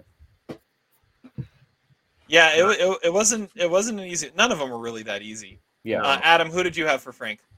Frank actually was one of the first ones I thought of because I think I just really like what he's been doing recently, and that's Jonathan Majors. I think I would like to. I just want to see him in a lot more stuff, and having him in that role where he's in the 90th percentile. I think I could 99th percentile. The 99th percentile. But yeah, I think Jonathan Majors I enjoy a lot of his stuff, and I know he was in Loki, and The Harder They Fall, and Lovecraft County, and he was really was a really good actor. I just want to see him do a lot more things. The Five Bloods too, yes. I want to see him more. So I think Frankie's the same age too, 32 years old. So I think I can see that. Nice. That's a good one. Todd? So I may be swayed by his like really dapper suit that he wore at the Oscars, and Regina Hall wants to bang him, and that's Simu Liu. Like I think he could be awesome in this like, you know, button up Wall Street like role. And I don't know what he's like as an actor other than when you know, Shang-Chi, but I mean I think he could do this kind of thing, and it'd be really interesting, especially if he was to do it right now, like in the middle of his Marvel reign. I think it'd be fascinating. Yeah. Although Regina Hall does want to bang J.K. Simmons too, she said that, so maybe it's not that much of a compliment. And Will Smith, but Jada didn't say anything about that. Yeah, true. Simu Liu is a fun follow on Twitter, especially when he posts his whenever he finds one of his generic like stock photo that he did. He did a photo shoot of stock photos that keep popping up on different random websites and businesses. That's funny. It's hilarious. He every time he finds one, he posts it to his Twitter account. He goes, "Look, I work for this company now." That sounds like it's worth a follow just for that. Yeah, it's pretty good. It's pretty good. All right, my Frank, I went with another kind of recent up-and-comer from this last year. Some people thought he should have had a Best Supporting Actor nomination for this last year. I could see him being the slick, fast-talking Wall Street guy. I'm going Mike Feist from West Side Story. He kind of looks like Barry Pepper. He does, right? Yeah, that's pretty good. You should have done him as Monty and Barry Pepper as his dad. There we go. Conspiracy theory. That'd be something Troy would have done too. And the 10 years ago, if Ryan Gosling is Monty, then it's Ben Foster, right? Yeah. Well, I was also Giovanni Ribisi, but probably not 10 years ago, more 20 years ago. Yeah. All right, Jacob, played by the late great Philip Seymour Hoffman. Zach. Jesse Plemons. Yeah, me too. I'm not splitting around. It was Jesse Plemons. Next. Thank you, next. However, all right. So I do have to say this though. So after I thought Jesse Plemons, I'm like, okay. Then if I was going to do a gimmick here, Jesse Plemons would be Jacob, Frank would be played by Jonathan Lipnicki, Monty would be played by Bow Wow, and Naturel would be played by Brenda Song, and we would just do a Like Mike reunion as the recasting of 25th Hour. I thought about Jonathan Lipnicki in this cast too. That's ridiculous. But I didn't do that. Okay.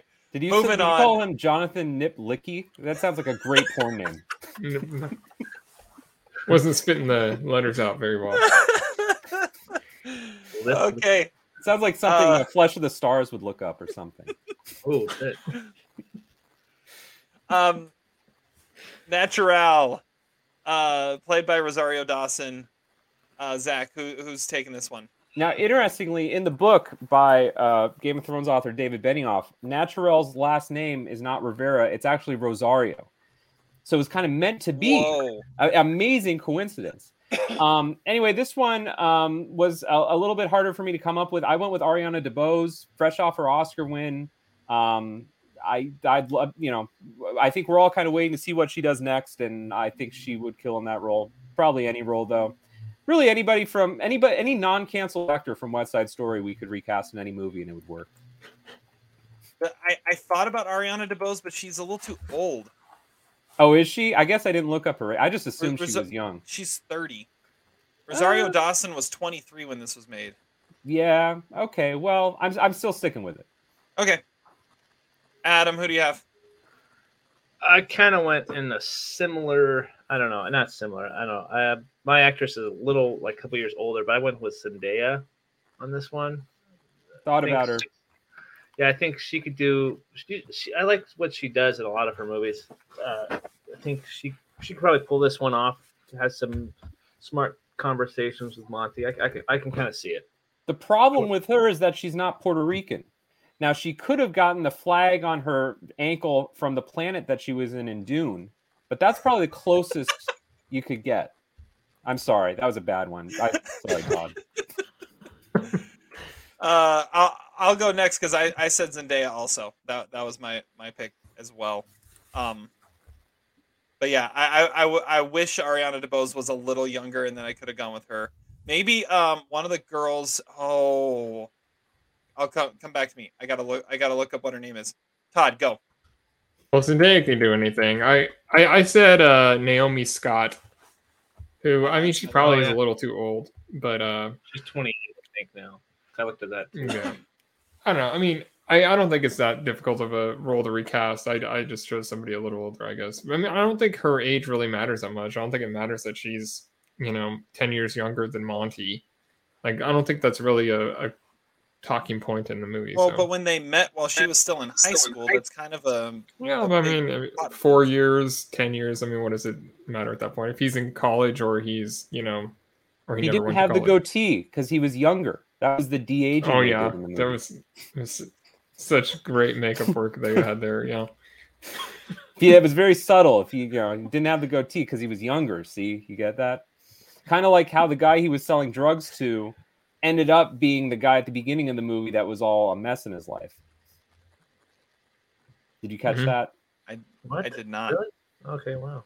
Actually, I do have to confess that was the first time I noticed that too. I've watched the movie many, many times, but I guess it's more subtle than I'm giving it. But yes, Simon goes from being the businessman at the after-school playground to being the junkie at the pier. Huh. Interesting. I didn't notice that. Unless there's multiple Simons. So since Adam went with Zendaya, I'll go with somebody else. And I'm going with, I had to look her up because I knew who it was, but I had to figure out the name. Leslie Grace. She played Nina in In the Heights. Okay. I don't remember. Okay, Jim. Yep, that's what I'll go with. Yeah, you guys don't remember anything about In the Heights, do you? No. In the Heights. I just remember that it was a painted background, and I was like, I want my money back, man. That was a jip, That was just cheap. It's called green screen. All right, moving on. Mary, played by Anna Paquin. Zach, what do you got? I went with Billie Eilish. I'm going with Machine Gun Kelly. Why not? Let's make this a little more musical. No gimmicks. Yes, Billie Eilish. She shouldn't, on the condition that she doesn't try to replace the Terrence Blanchard score. There we go. Adam. I have Maya Hawke from okay. and Ethan Hawke's daughter. Yeah, she's been in a couple of Once Upon a Time in Hollywood.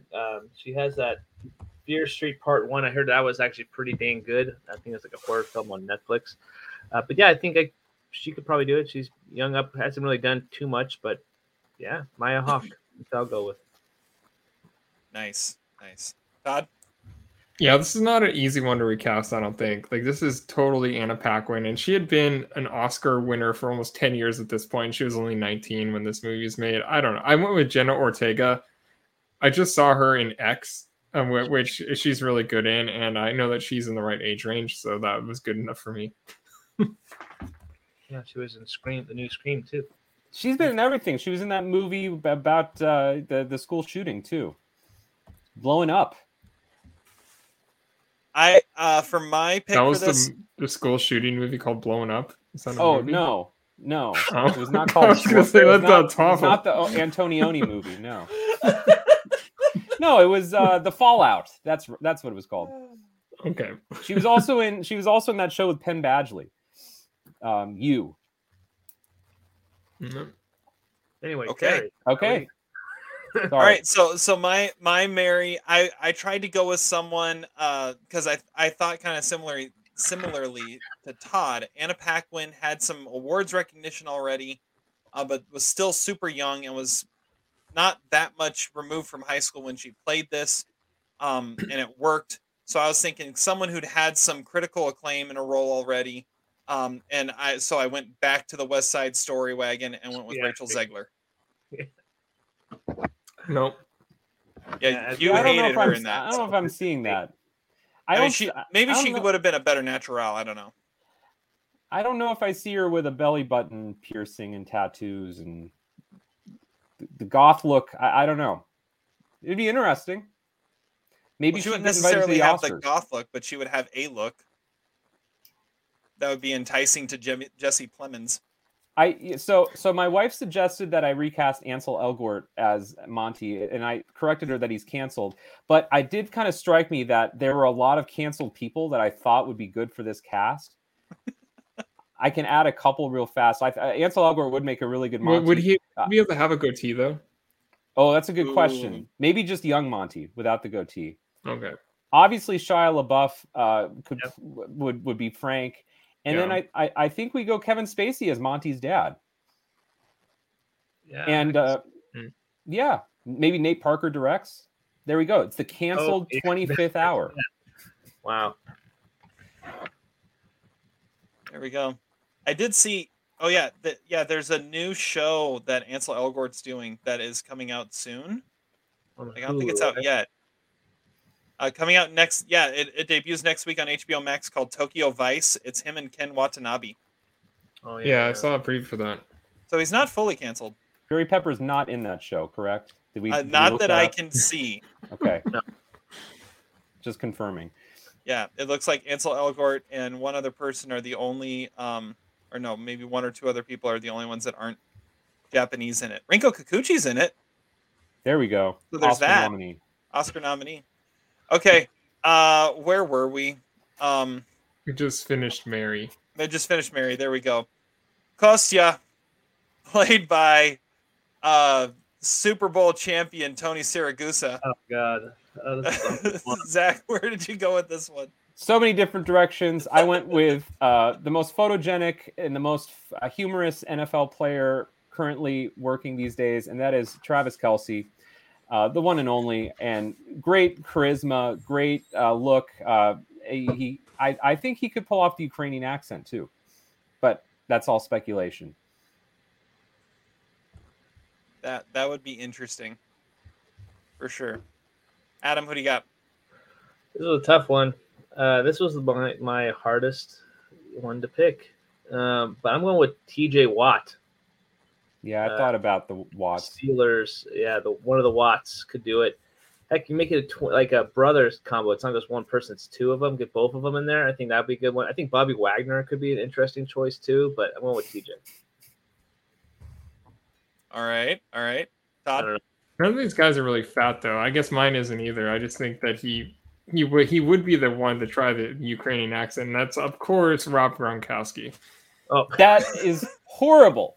Like that's the worst casting. It's the age that's what range. we want to avoid. Thing. Gronk's like 31 or something, isn't he? He's right around the right age. Yeah, he's around that age. Yeah. He would try it. But I'm sure I think it'd be better than Kelsey's. Kelsey's a terrible pick. Kelsey doesn't look anything like he could do that. But they probably told Spike that Siragusa was a terrible idea too. So can we just give Spike should win MVP of this podcast just for having the audacity to pitch to a studio Tony Siragusa with a Ukrainian accent in this like super the most serious Italian movie. American fat man they could find in the NFL. We're gonna make him Ukrainian and joke that he might be Russian.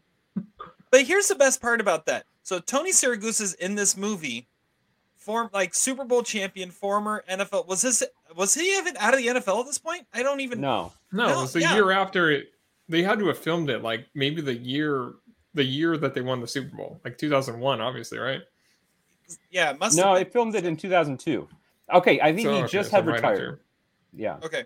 So he retired after they won? I think he played one more season. I think he retired in 01. Then he wouldn't have been. They won in 2000. 2001. Okay, yeah. But here's the thing: he's in this movie, and it's not a gimmick. Like he's Travis Kelce. If Travis Kelce's in this movie, if Rob Gronkowski's in this movie, it's a gimmick. Well, what about Ray Allen? Like Ray Allen was like just barely in the NBA, right, but he was playing a basketball player. It needs to be the right person that's gonna be able to. You look at it and be like, okay, no, he's just goofing off in this movie. Then not that. You need someone who can actually have some authenticity to it and can actually disappear into a role. Like when Elton Brand produced Rescue Dawn. Exactly. Can I something change that my can vote? be taken seriously. I had trouble actually coming up with someone for a second. I was going to go with Paul Walter Hauser. And just go that. But then I found the perfect one. I've the perfect one. It's not a football player, but it's the perfect costume. And Zach, you'll know what I'm talking about. I went with Joey Votto. Okay, Cincinnati. Okay. I mean, he's a good actor, but not intimidating.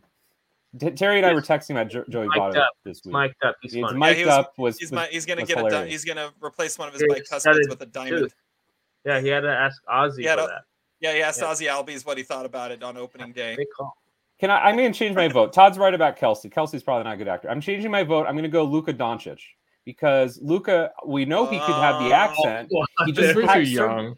He's a little young, sure, but he served a suspension because he got all those technical fouls. So he's like obviously tough, right? That's the better casting. Joey Votto's bigger than you think. I got one. Preston. And he's Lacey. Italian, so he's perfect for a Ukrainian. Who do you say, Adam? We got to go Preston Lacey from Jackass. The fat guy from Jackass. Yes. Okay. Now, yes. Now we're getting closer. I like that actually. That's the best one. He could also play Monty's dad, though. Speaking of that, let's go there. James Brogan, Monty's dad, played by Brian Cox. Zach, who do you have? Stick with me here. I went with Tom Arnold. So, bigger, older guy. You know, I'd see it. Kelly's dad. Yeah. Okay. You can make it like a joke about who takes the fucking ice cube trays out of the freezer, like True Lies reference. That'd be great. I can dig it. Make a Roseanne joke. I like it. What's the one? What's the one with the Snoop Dogg was the pilot? He's the only white. Soul Plane. Yeah. There was a movie that he did that he actually had to reenact True Lies because he was the kid, like the kid and I don't know. He's good in True Lies though. Like it. Well, anyway, carry on. Adam. All right. Well, I have Daniel Kaluuya, so I'm going with Delroy Lindo. Well, there we go. But his parents had sex though. His parents did have sex. Maybe I'll go with Daniel Kaluuya's dad. But the picture this though, if it was Zac Efron to be it, I would have picked Adam Sandler as Monty's dad. But he would have to be, Uncut Gems Adam Sandler. I can see it.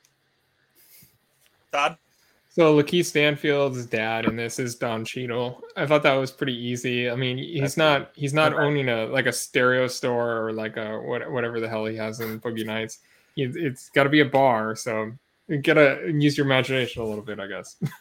I don't know. Don Cheadle just seems like that kind of actor. Plus, he's a really big TV actor, and that's what Brian Cox is right now too. Oh, good call. That is a good call. So I'm looking at Taron Egerton's dad. You know, looking at someone Irish American, you could see owning an Irish bar in New York City. Neil McDonough. Done. Neil McDonough. It's perfect. I don't know who that is. Himself. That's the guy. Yeah, man, Neil McDonough, one of the MVPs for Minority Report from the same year. Come on. Oh yeah, he was in Minority Report. Who is he in Minority Report? He was one of the second in command after Tom Cruise. Yeah. He's got bright blue eyes. He has bright blue eyes. He plays, Dak? Look up Neil McDonough. Maybe. He's one of those guys that as soon as you see him, you'll go, "Oh, that guy." He plays Fletcher. And that's why you picked him for the guy giving the impassioned monologue at the end of the movie. I actually know him from other stuff. He's good. He's a good actor. He was like in Sonic the Hedgehog for like a cameo, basically. But I was like, wow, he was underutilized. I like Neil McDonough gets roles, but Barry Pepper doesn't. I mean, there's something wrong with the world. It's true. It's true. And he's been in a lot of TV shows. It looks like he's been in Yellowstone. Todd. He was in Suits. I mean, that makes him a favorite of Todd's right there. Well, I mean, I know who Neil McDonough is. Like, yeah. Oh yeah. I just hadn't thought about him for any role ever. I know, but he's like perfect for this role. Like an Irish American who's going to be owning a bar in New York City. I mean, it's perfect. I mean, if you're not going to cast Kyle Chandler, you're going to cast Neil McDonough. The 10 years ago casting would have been James Gandolfini. Oh yeah. Yeah, probably. The drop. Probably. But like the drop. Yes, exactly like the drop. That's probably what I'm thinking of subconsciously. This Tom Hardy's got to be in it too. Ben Affleck. If it's set in Boston, it's Ben Affleck. All right, who would Nicolas Cage play? Monty's dad. I can see it. Yeah, it depends on the time. Like, if this was mid '90s, Nick Cage, he absolutely would be Cassia. He would be the one to do that accent. Today, he would play Nikolai. Oh, I see, because his name is Nicholas. I went with he would be, this is what he does. He does these crazy accents. I went with he would be Isaiah Whitlock Jr. Because he would be the bad lieutenant character. But it's not in New Orleans. That one. He got demoted and transferred to New York City 3 years before New Orleans. Shit. All right. He'd probably sniff some of it too, right? He'd take a hit. Yeah, he's like, that's the shit. Yep. What exactly was he selling? Like, you can't tell me. It was a brick of something. That's a good question. Crystal meth? It wasn't crystal. Like, I mean, it was obviously powder of some kind. Wait, I thought that was the money, to be honest with you. Yeah, I think you're right. It was money. Well, the first money thing and the stuff. He took the stuff out second. It was a brick of whatever. Yeah. I assumed it was heroin, but I really don't know. They never specified what he was actually slinging. My guy, and he can tell us real quick if you want.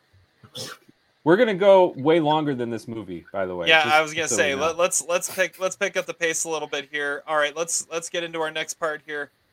Todd, highest war and worst performance. Go.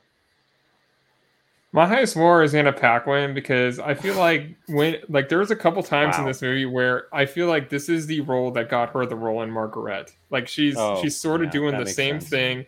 She's that like when she's talking to Jacob in the in his office, like her whole thing that she's spinning is exactly what she does the whole movie Margaret.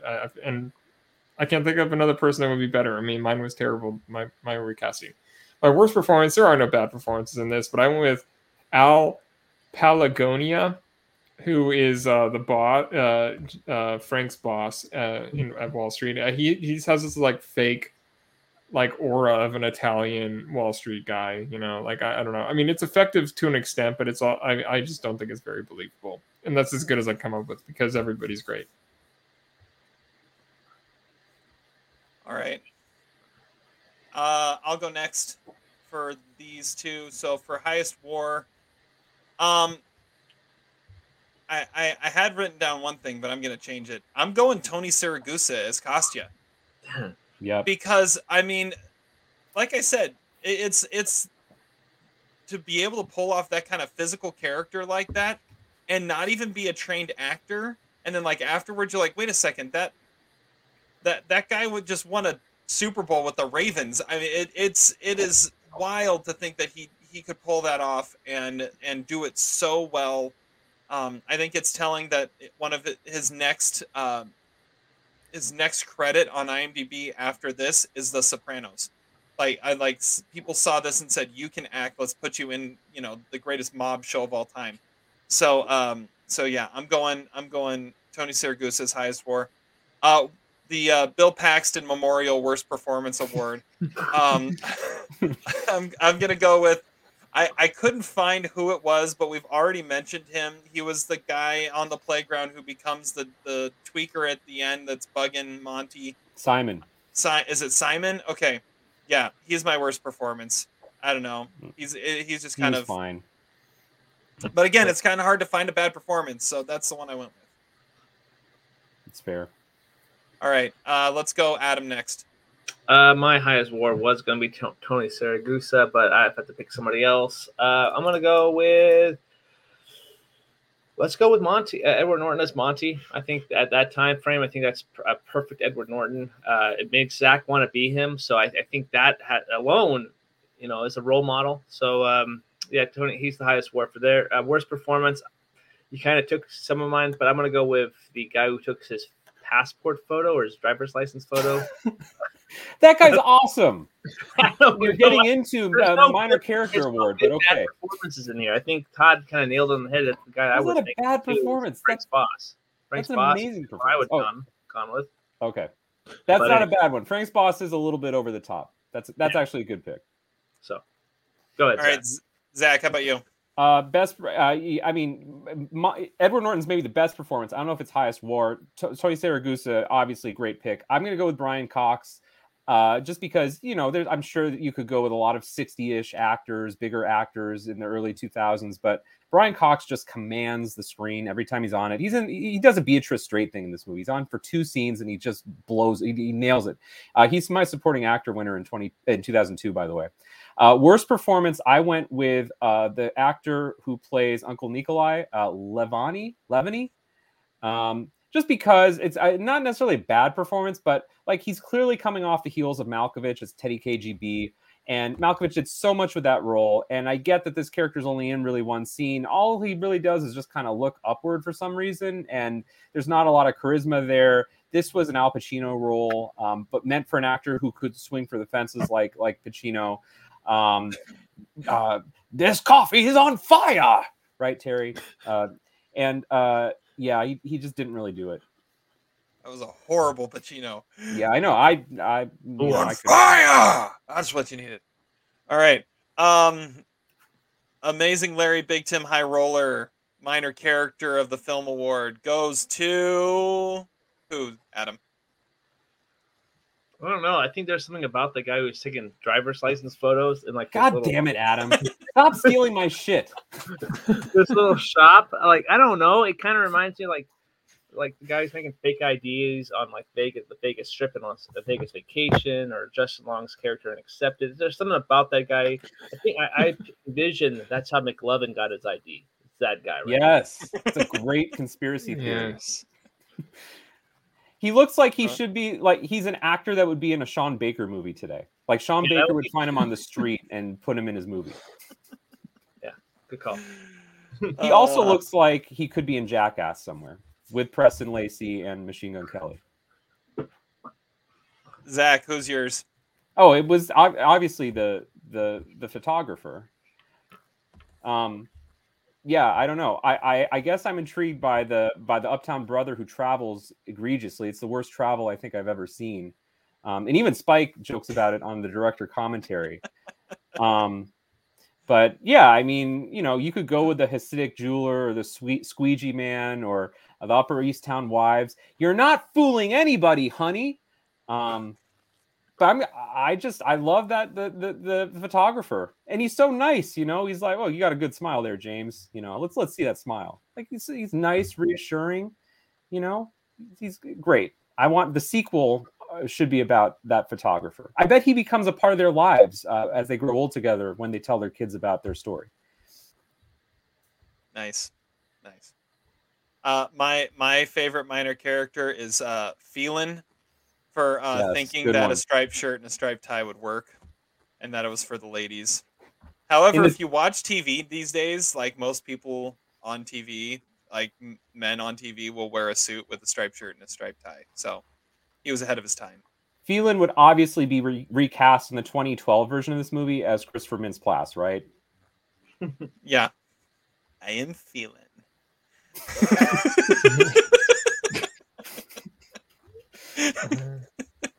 All right, Todd, who's yours?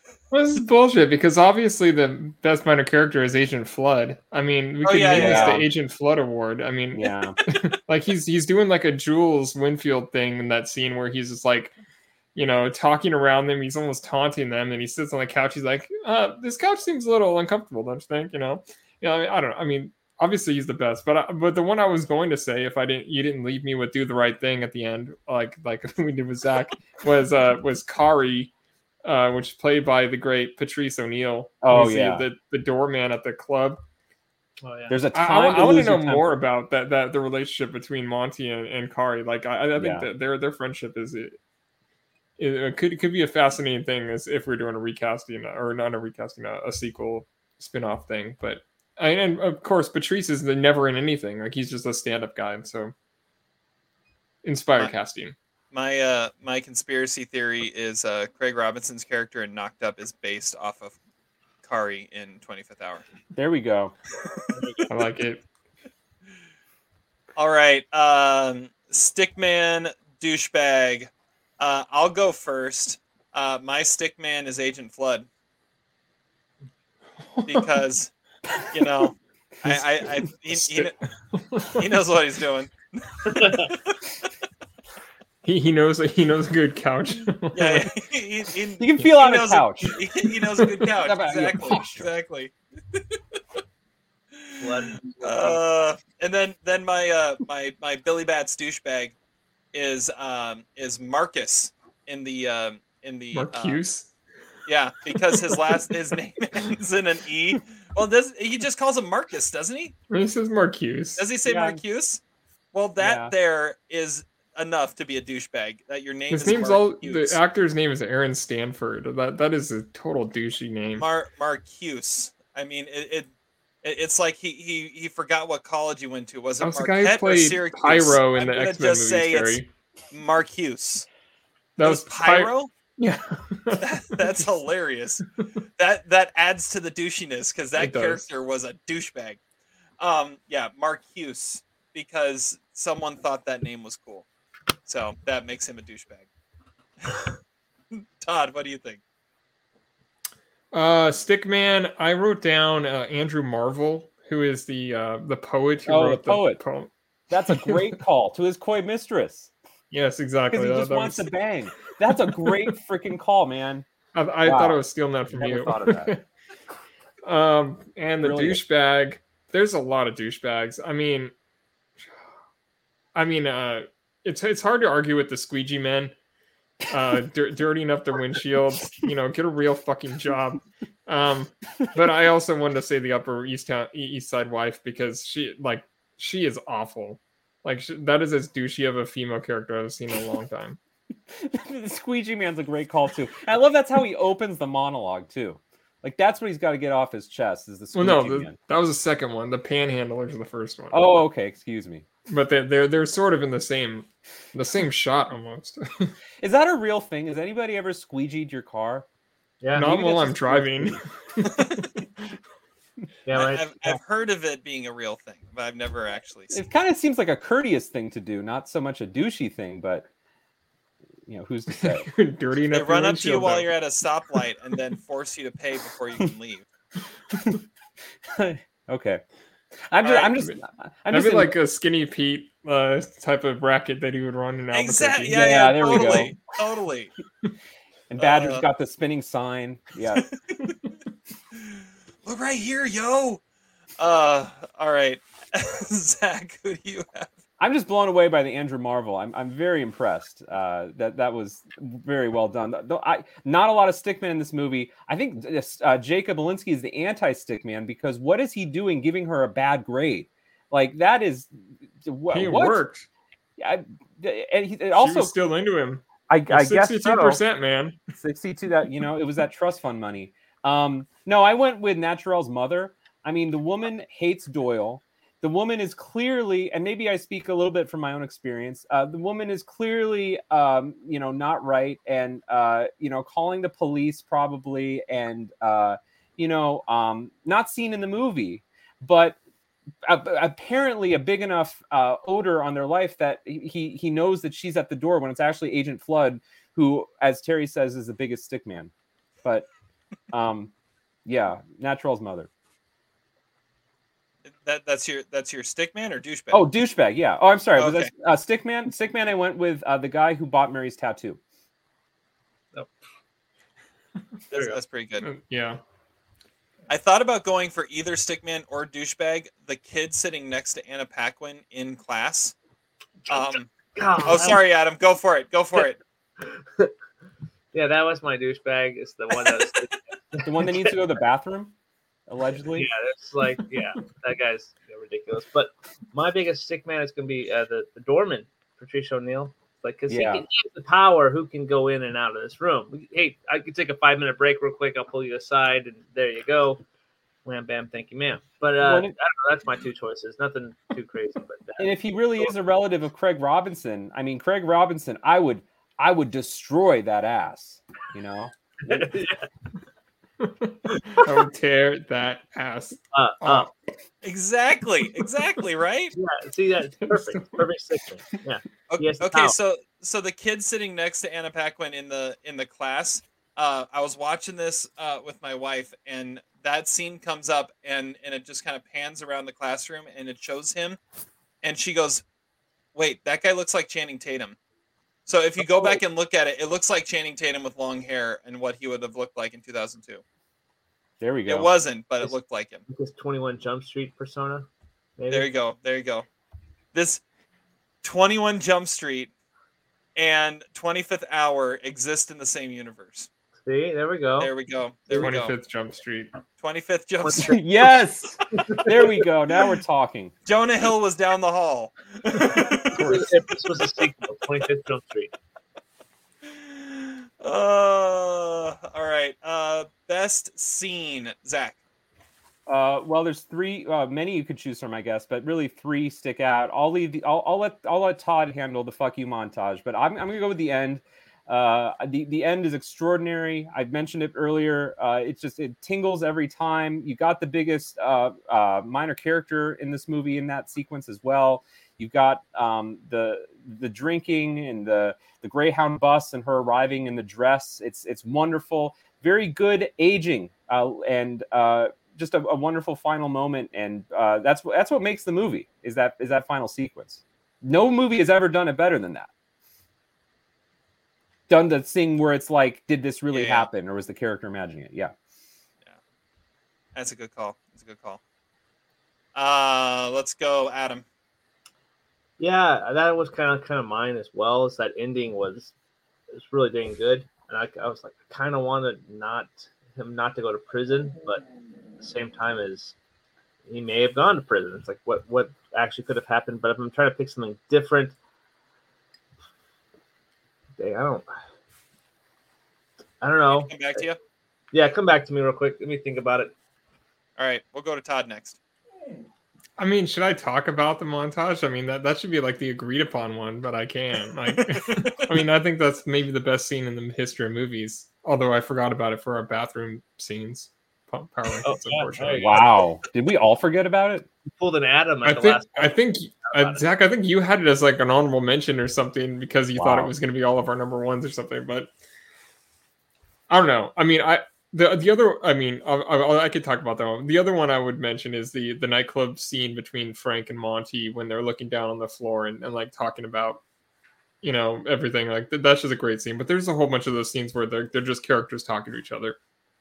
But the fuck you scene is the most epic rant in the history of movies. And there's things that pop up. Like, I don't know why all these Edward Norton movies at the time had to be like basketball adjacent. Like, I mean, in American History X, he's got the scene that looks an awful lot like the black and white scene where he's playing basketball against the brothers in American History X. And in Rounders, he plays basketball. In Italian Job, there is basketball scenes, but he's not in them. But I feel like he probably would be. I mean, if Jason Statham is in them, he could be. Like, he should do a sports movie, I feel like. That's all just related to at that one part of that scene. But everything that he does in that rant, I can't hear any other voice say it other than Edward Norton's voice. And it covers everything. It lasts 4 or 5 minutes, and it's just the most hypnotic scene in the history of movies. It's got to be the best scene. The only thing against it is that Spike did a very similar scene in Do the Right Thing, where he had characters spouting off racial stereotypes. It was a different scene. I think it was different enough to say it wasn't plagiarism, but I feel like if I were to watch this movie for the first time today, I'd be like, Spike already kind of did that. But it wasn't a problem with me in 2002. It's not really a problem, period. It's just, I don't know. I mean, maybe that's just his thing. I don't know. I love the way it's edited, though. I think if you want to be an editor and you had to pick one scene to watch to learn how to be an editor, pick that scene. Oh, good. Yeah. I got my scene, by the way. Okay, go for it, Adam. Philip Seymour Hoffman and Barry Pepper talking at the diner. I think that talk about the percentiles, what they fall in, and immediately you have chronic bad breath. I think that puts you down in the 62nd percentile. I enjoyed that kind of back and forth. I think anything when they're back and them in a scene together were really good. So yeah, I'm gonna go with the one at them eating at the diner, talking about the percentiles. I think that's a really good scene. Yeah, it's a really emotional scene too, where he's all where he's saying like he's like, no, you're never going to see him again, regardless of which of the 3 decisions he makes. Like, you're never seeing him again. Like, I mean, like Barry Pepper owns that scene. Like, yeah, agreed. Yeah. That was on my list as well. It's a good scene. It doesn't really move the story forward. I'm kind of surprised it wasn't a deleted scene, but it's a good scene. I agree. Like, I like that it's in there. And I wish movies were good enough to justify scenes that don't always move the plot forward, but are just there for more character development, like that scene. Yeah, I feel like there's like 4 or 5 scenes like that in this movie that don't necessarily need to be there, but you have no problem with watching them in that moment. Yeah. So what I had written down was the ending, and then what I was going to say after that was the diner scene. So you guys are just taking all mine. But one thing I will say about the diner scene, and also the scene in Frank's apartment too. Like, those two are like back to back, and they're very similar. I love how it establishes their relationship, because you realize that Jacob is the one guy who can call Frank out on his crap. Like like Frank is just going, just spouting off all this garbage about how cool he is, and Jacob's like, dude, what the hell are you talking about? Well, you're an idiot. I think there's a lot of subtlety in that relationship, which I love. And what is the catalyst for Frank beating the shit out of Monty? It's when Monty strikes Jacob. And Frank basically is like defending Jacob. He's like, what the hell? Why? How could you slap him? I think that says a lot about their friendship. Yeah, well, and that's a great scene too. That whole scene where he convinces them to beat him up. But I would say my favorite, what I'll go with, is one. Like I said, it's been forever since I'd seen this movie, but one of the few images that stuck with me this entire time from this movie is the scene where Jacob kisses Mary, and when he leaves, and you have the track shot, and the look on Philip Seymour Hoffman's face of knowing that his life is now over, while he's just gliding across the floor. For whatever reason, after all these years, that face, that shot is one that has stuck in my brain from this movie more than almost any other shot. So, well, that was like a thing that they did at the time, where they had like the body floating with the camera only on their face. It was, like, it was totally a Spike Lee thing. Well, no, I mean there was one of those in Requiem for a Dream too, like where Marlon Wayans, like after the shootout drug deal thing, like there were, like, it was a thing of the time.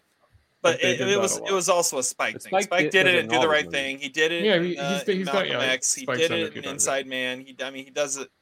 He did it twice in this movie, because Mary does it earlier on too. Yeah, but that for whatever reason, that shot of Philip Seymour Hoffman's face as he's realizing his life is over, that always stuck with me. So, well, like the 35 minutes at the nightclub is that's as good as this movie gets. Like, I mean, it would that is the part of the movie that stands out. If there were a sequel, or if you have any conspiracy theories, flaws, outdated, anything like that, gotta be 25th Jump Street now. Yeah, well, yeah, obviously 25th Jump Street. Well, okay, so I was thinking about how Cassia is basically Luca Brasi, right? Like, I think seeing him in his family could be like a My Big Fat Greek Wedding kind of comedy, because of how bad they are speaking English. I mean, I think it would be really, really hilarious seeing him as like the main character of something. Put some Windex on. Plus, like, he is so dumb. Like, how nobody's gonna think that dog's a pit bull. And I mean, and if you really are that dumb, you're not gonna even know the name of it, and you're not even gonna switch the words around. Like, there's no way that dog's a pit bull, and then you're not gonna say it's a bull pit, because you're obviously dumb enough to know that you can't know that. I mean, you got to know it's not a pit bull. I don't know. I mean, I guess that's sort of a flaw. It also would add to the the comedy of the Cassia family. What was the one line he kept on saying wrong, or using wrong? You know what's funny? Is that It's funny that you should mention that. It's funny you said that. It's funny you said that. That's what it was. It's funny that you said that. Yeah, it's a funny thing you said. So it's funny you said that. Yeah, funny you should say that. Yeah. That was gonna be my opening. It's total comedy. So I don't have a sequel, but one thing I did write down is once again, Barry Pepper should have been in either Boiler Room or Margin Call or both. Yeah. All right. Like Barry Pepper could have been the Simon Baker character in Margin Call. Could have been in Wall Street Money Never Sleeps too. He should have been the Josh Brolin character. I think he's more the Paul Bettany character in. That's probably a better call. Yeah. He could have been one of the guys in like Wolf of Wall Street as well, but he didn't like Gordon Gekko. Could have been. Yeah. He could have been in a bathtub instead of Margot Robbie in The Big Short. He could have been the Matthew McConaughey character in Wolf of Wall Street. That's inspired. Gotta get those numbers up. I could see the that. Rookie numbers. I could see that. Okay, right. I didn't have a sequel, but I'll say a couple flaws in it. I wouldn't put this movie in my 30s anymore. It's a movie that I loved when I was 18 years old. I still love it, but in a different way now.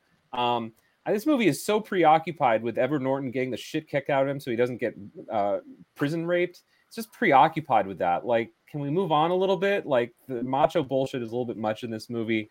My wife and I discussed this. I feel as though Naturelle is an underdeveloped character in this movie. Rosario Dawson is great in it. She needs more scenes. And I don't accept that she would just been okay with Monty coming home in the middle of the night saying, sorry, it wasn't you. And then she wouldn't have said, "Oh, I fucking told you so," and then she's just okay with him getting the shit kicked out of him. I don't see that with that character. And then I also think it is unacceptable, that final song choice. Now I get Bruce Springsteen has an association with 9/11, but that is a terrible end song choice. And the only song that should have ended this movie is "Bra" by Simonade, which is that song, "But It's All Right," which I will forever associate with this movie. That should have been on the end credits. Pump up instead of some bullshit Bruce Springsteen shit. Okay. Oh, sorry. Two more things real fast. I don't think Spike Lee has ever seen The Wire, because in his commentary, he talks about how Isaiah did the shit thing for him one day and he loved it. And when he talks about it, I don't think he's seen The Wire. I don't think he's aware that was Clay Davis. I don't think that he said that in season 1 of The Wire. I think this probably originated here, and then but I mean, it depends on when they film the commentary. Okay, because Clayton Davis wasn't in all of The Wire. Okay, so maybe it's a conspiracy theory, but not the one I'm saying. And then the only other thing I was going to say is the shot of them. There's a shot that is lifted directly from Once Upon a Time in America. Todd, did you notice that? It's like the same shot when the kids are walking and the bridge is in the background in Once Upon a Time in America. In this movie, it's I think when they leave the club and you can see the Brooklyn Bridge. It's like the cover image of Once Upon a Time in America. I didn't notice that. All right, never mind. We'll cut that.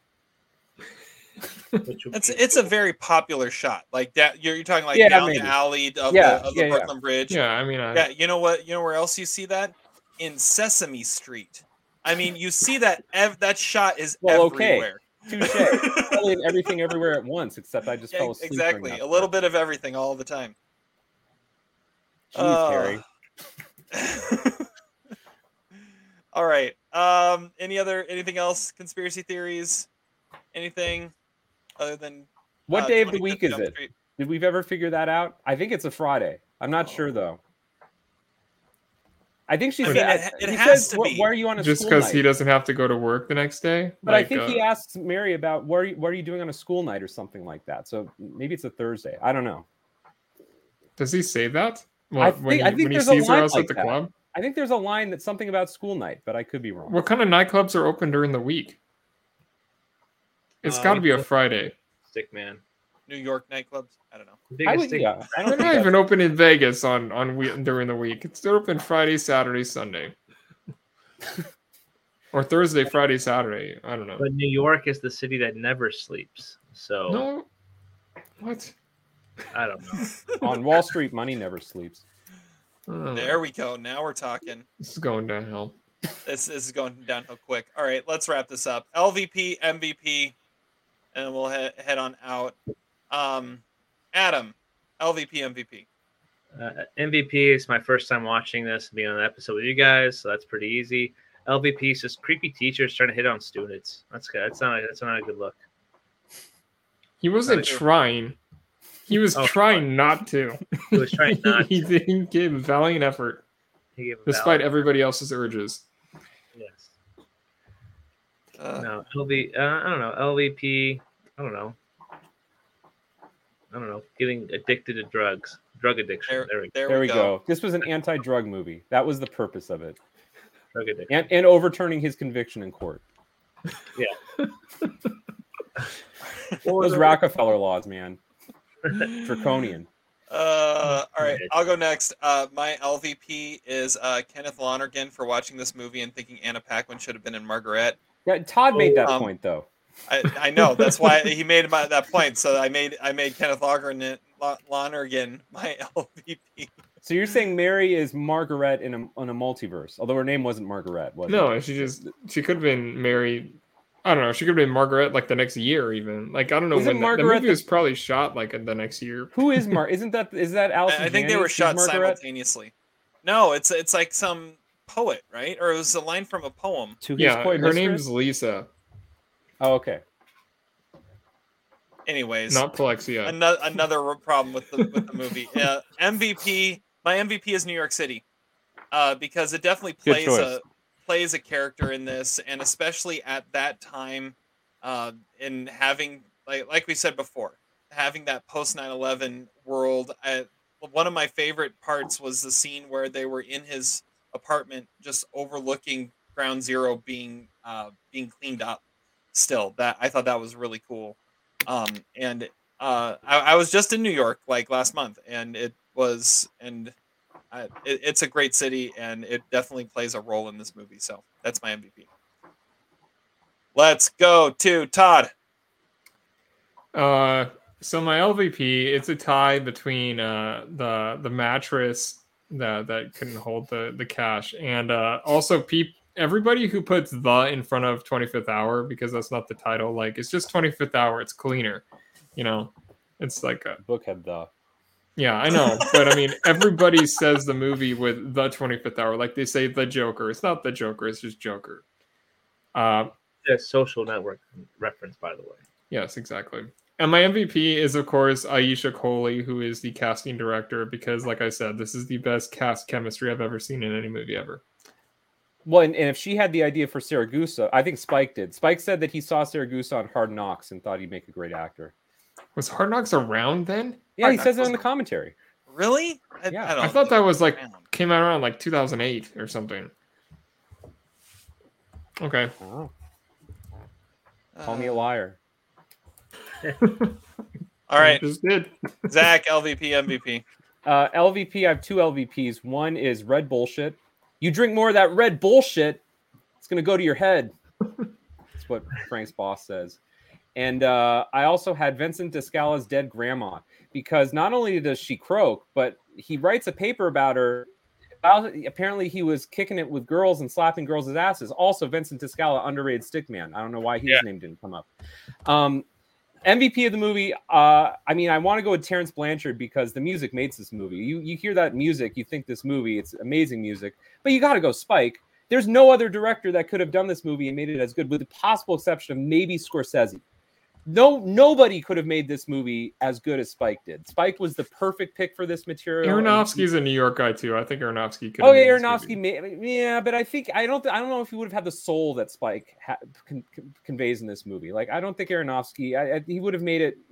At the end of the movie, they would have done a bow or some bullshit like that, like a Black Swan or something. Are we doing quote of the day? Sure. Go to quote of the day. My quote of the day comes from James Brogan, who says this life came so close to never happening. Great line to end the movie. Is that one of the best ending lines to a movie ever? This life came so close to never happening. Like, what's so great about that ending is it's like depressing but hopeful at the same time. It's genius. All right. Apparently I'll go next with you quote weren't of the moved by day. it, but okay. No, it's a great line. It really is. I'll go next. I'll quote what you quoted at the very beginning, but correctly, and that's champagne for my real friends and real pain for my sham friends. There we go. Not whatever the hell you said. Adam, your next quote of the day. I'm gonna go with my conspiracy theory guy. Gotta go bring it back to 2007 or McLovin, Superbad. This is Evan talking. Stay calm, okay? Let's not lose our heads. It's fine. It's going to work. It's passable, okay? This isn't terrible. I mean, it's up to you, Fogel. This guy's either gonna think here's another kid with a fake ID, or here's McLovin, a 25-year-old organ donor. Okay, so what's going to be? And that's what I leave you guys with. I think you thought this was a super bad deep dive. We're not deep diving that. I may not be on that episode, so I had to bring that up. That's just a great movie to deep dive. Did Evan and Seth grow and Fogel grow up to be Monty and Frank and Jacob? No, that's a conspiracy. I feel like this is more like Alpha Dog sort of territory. Yeah, I am feeling. That's the quote of the day. That is the quote of the day. All right, Todd, what do you got? Wrap us up. So this is quoting Frank. He says, "I'm Irish. I can't get drunk, all right? I know exactly what I'm saying." And that does not describe Zach on any episode of this podcast. Yes. Boom, boom. Put that as the tag. Well, fuck the Times. I read the Post. Yeah. That's true. I feel like he says that in Boiler Room, or Giovanni does. Like, Adam, did you say that McLovin was an organ donor, or did you say he was an Oregon donor? Because it kind of sounded like you said Oregon. He's from Hawaii, okay? He's an Irish from Hawaii and donated a steak. Irish R&B singer. What are you, Seal? Donated some Jameson. All right. With that, we're going to draw this podcast to a close. Thank you guys so much for listening. We'll be back at you next week with another episode. Until then, have fun watching movies, and we'll catch you on the flip side. What are you, Seal? Despite your crass behavior, I'm glad we were able to do this together.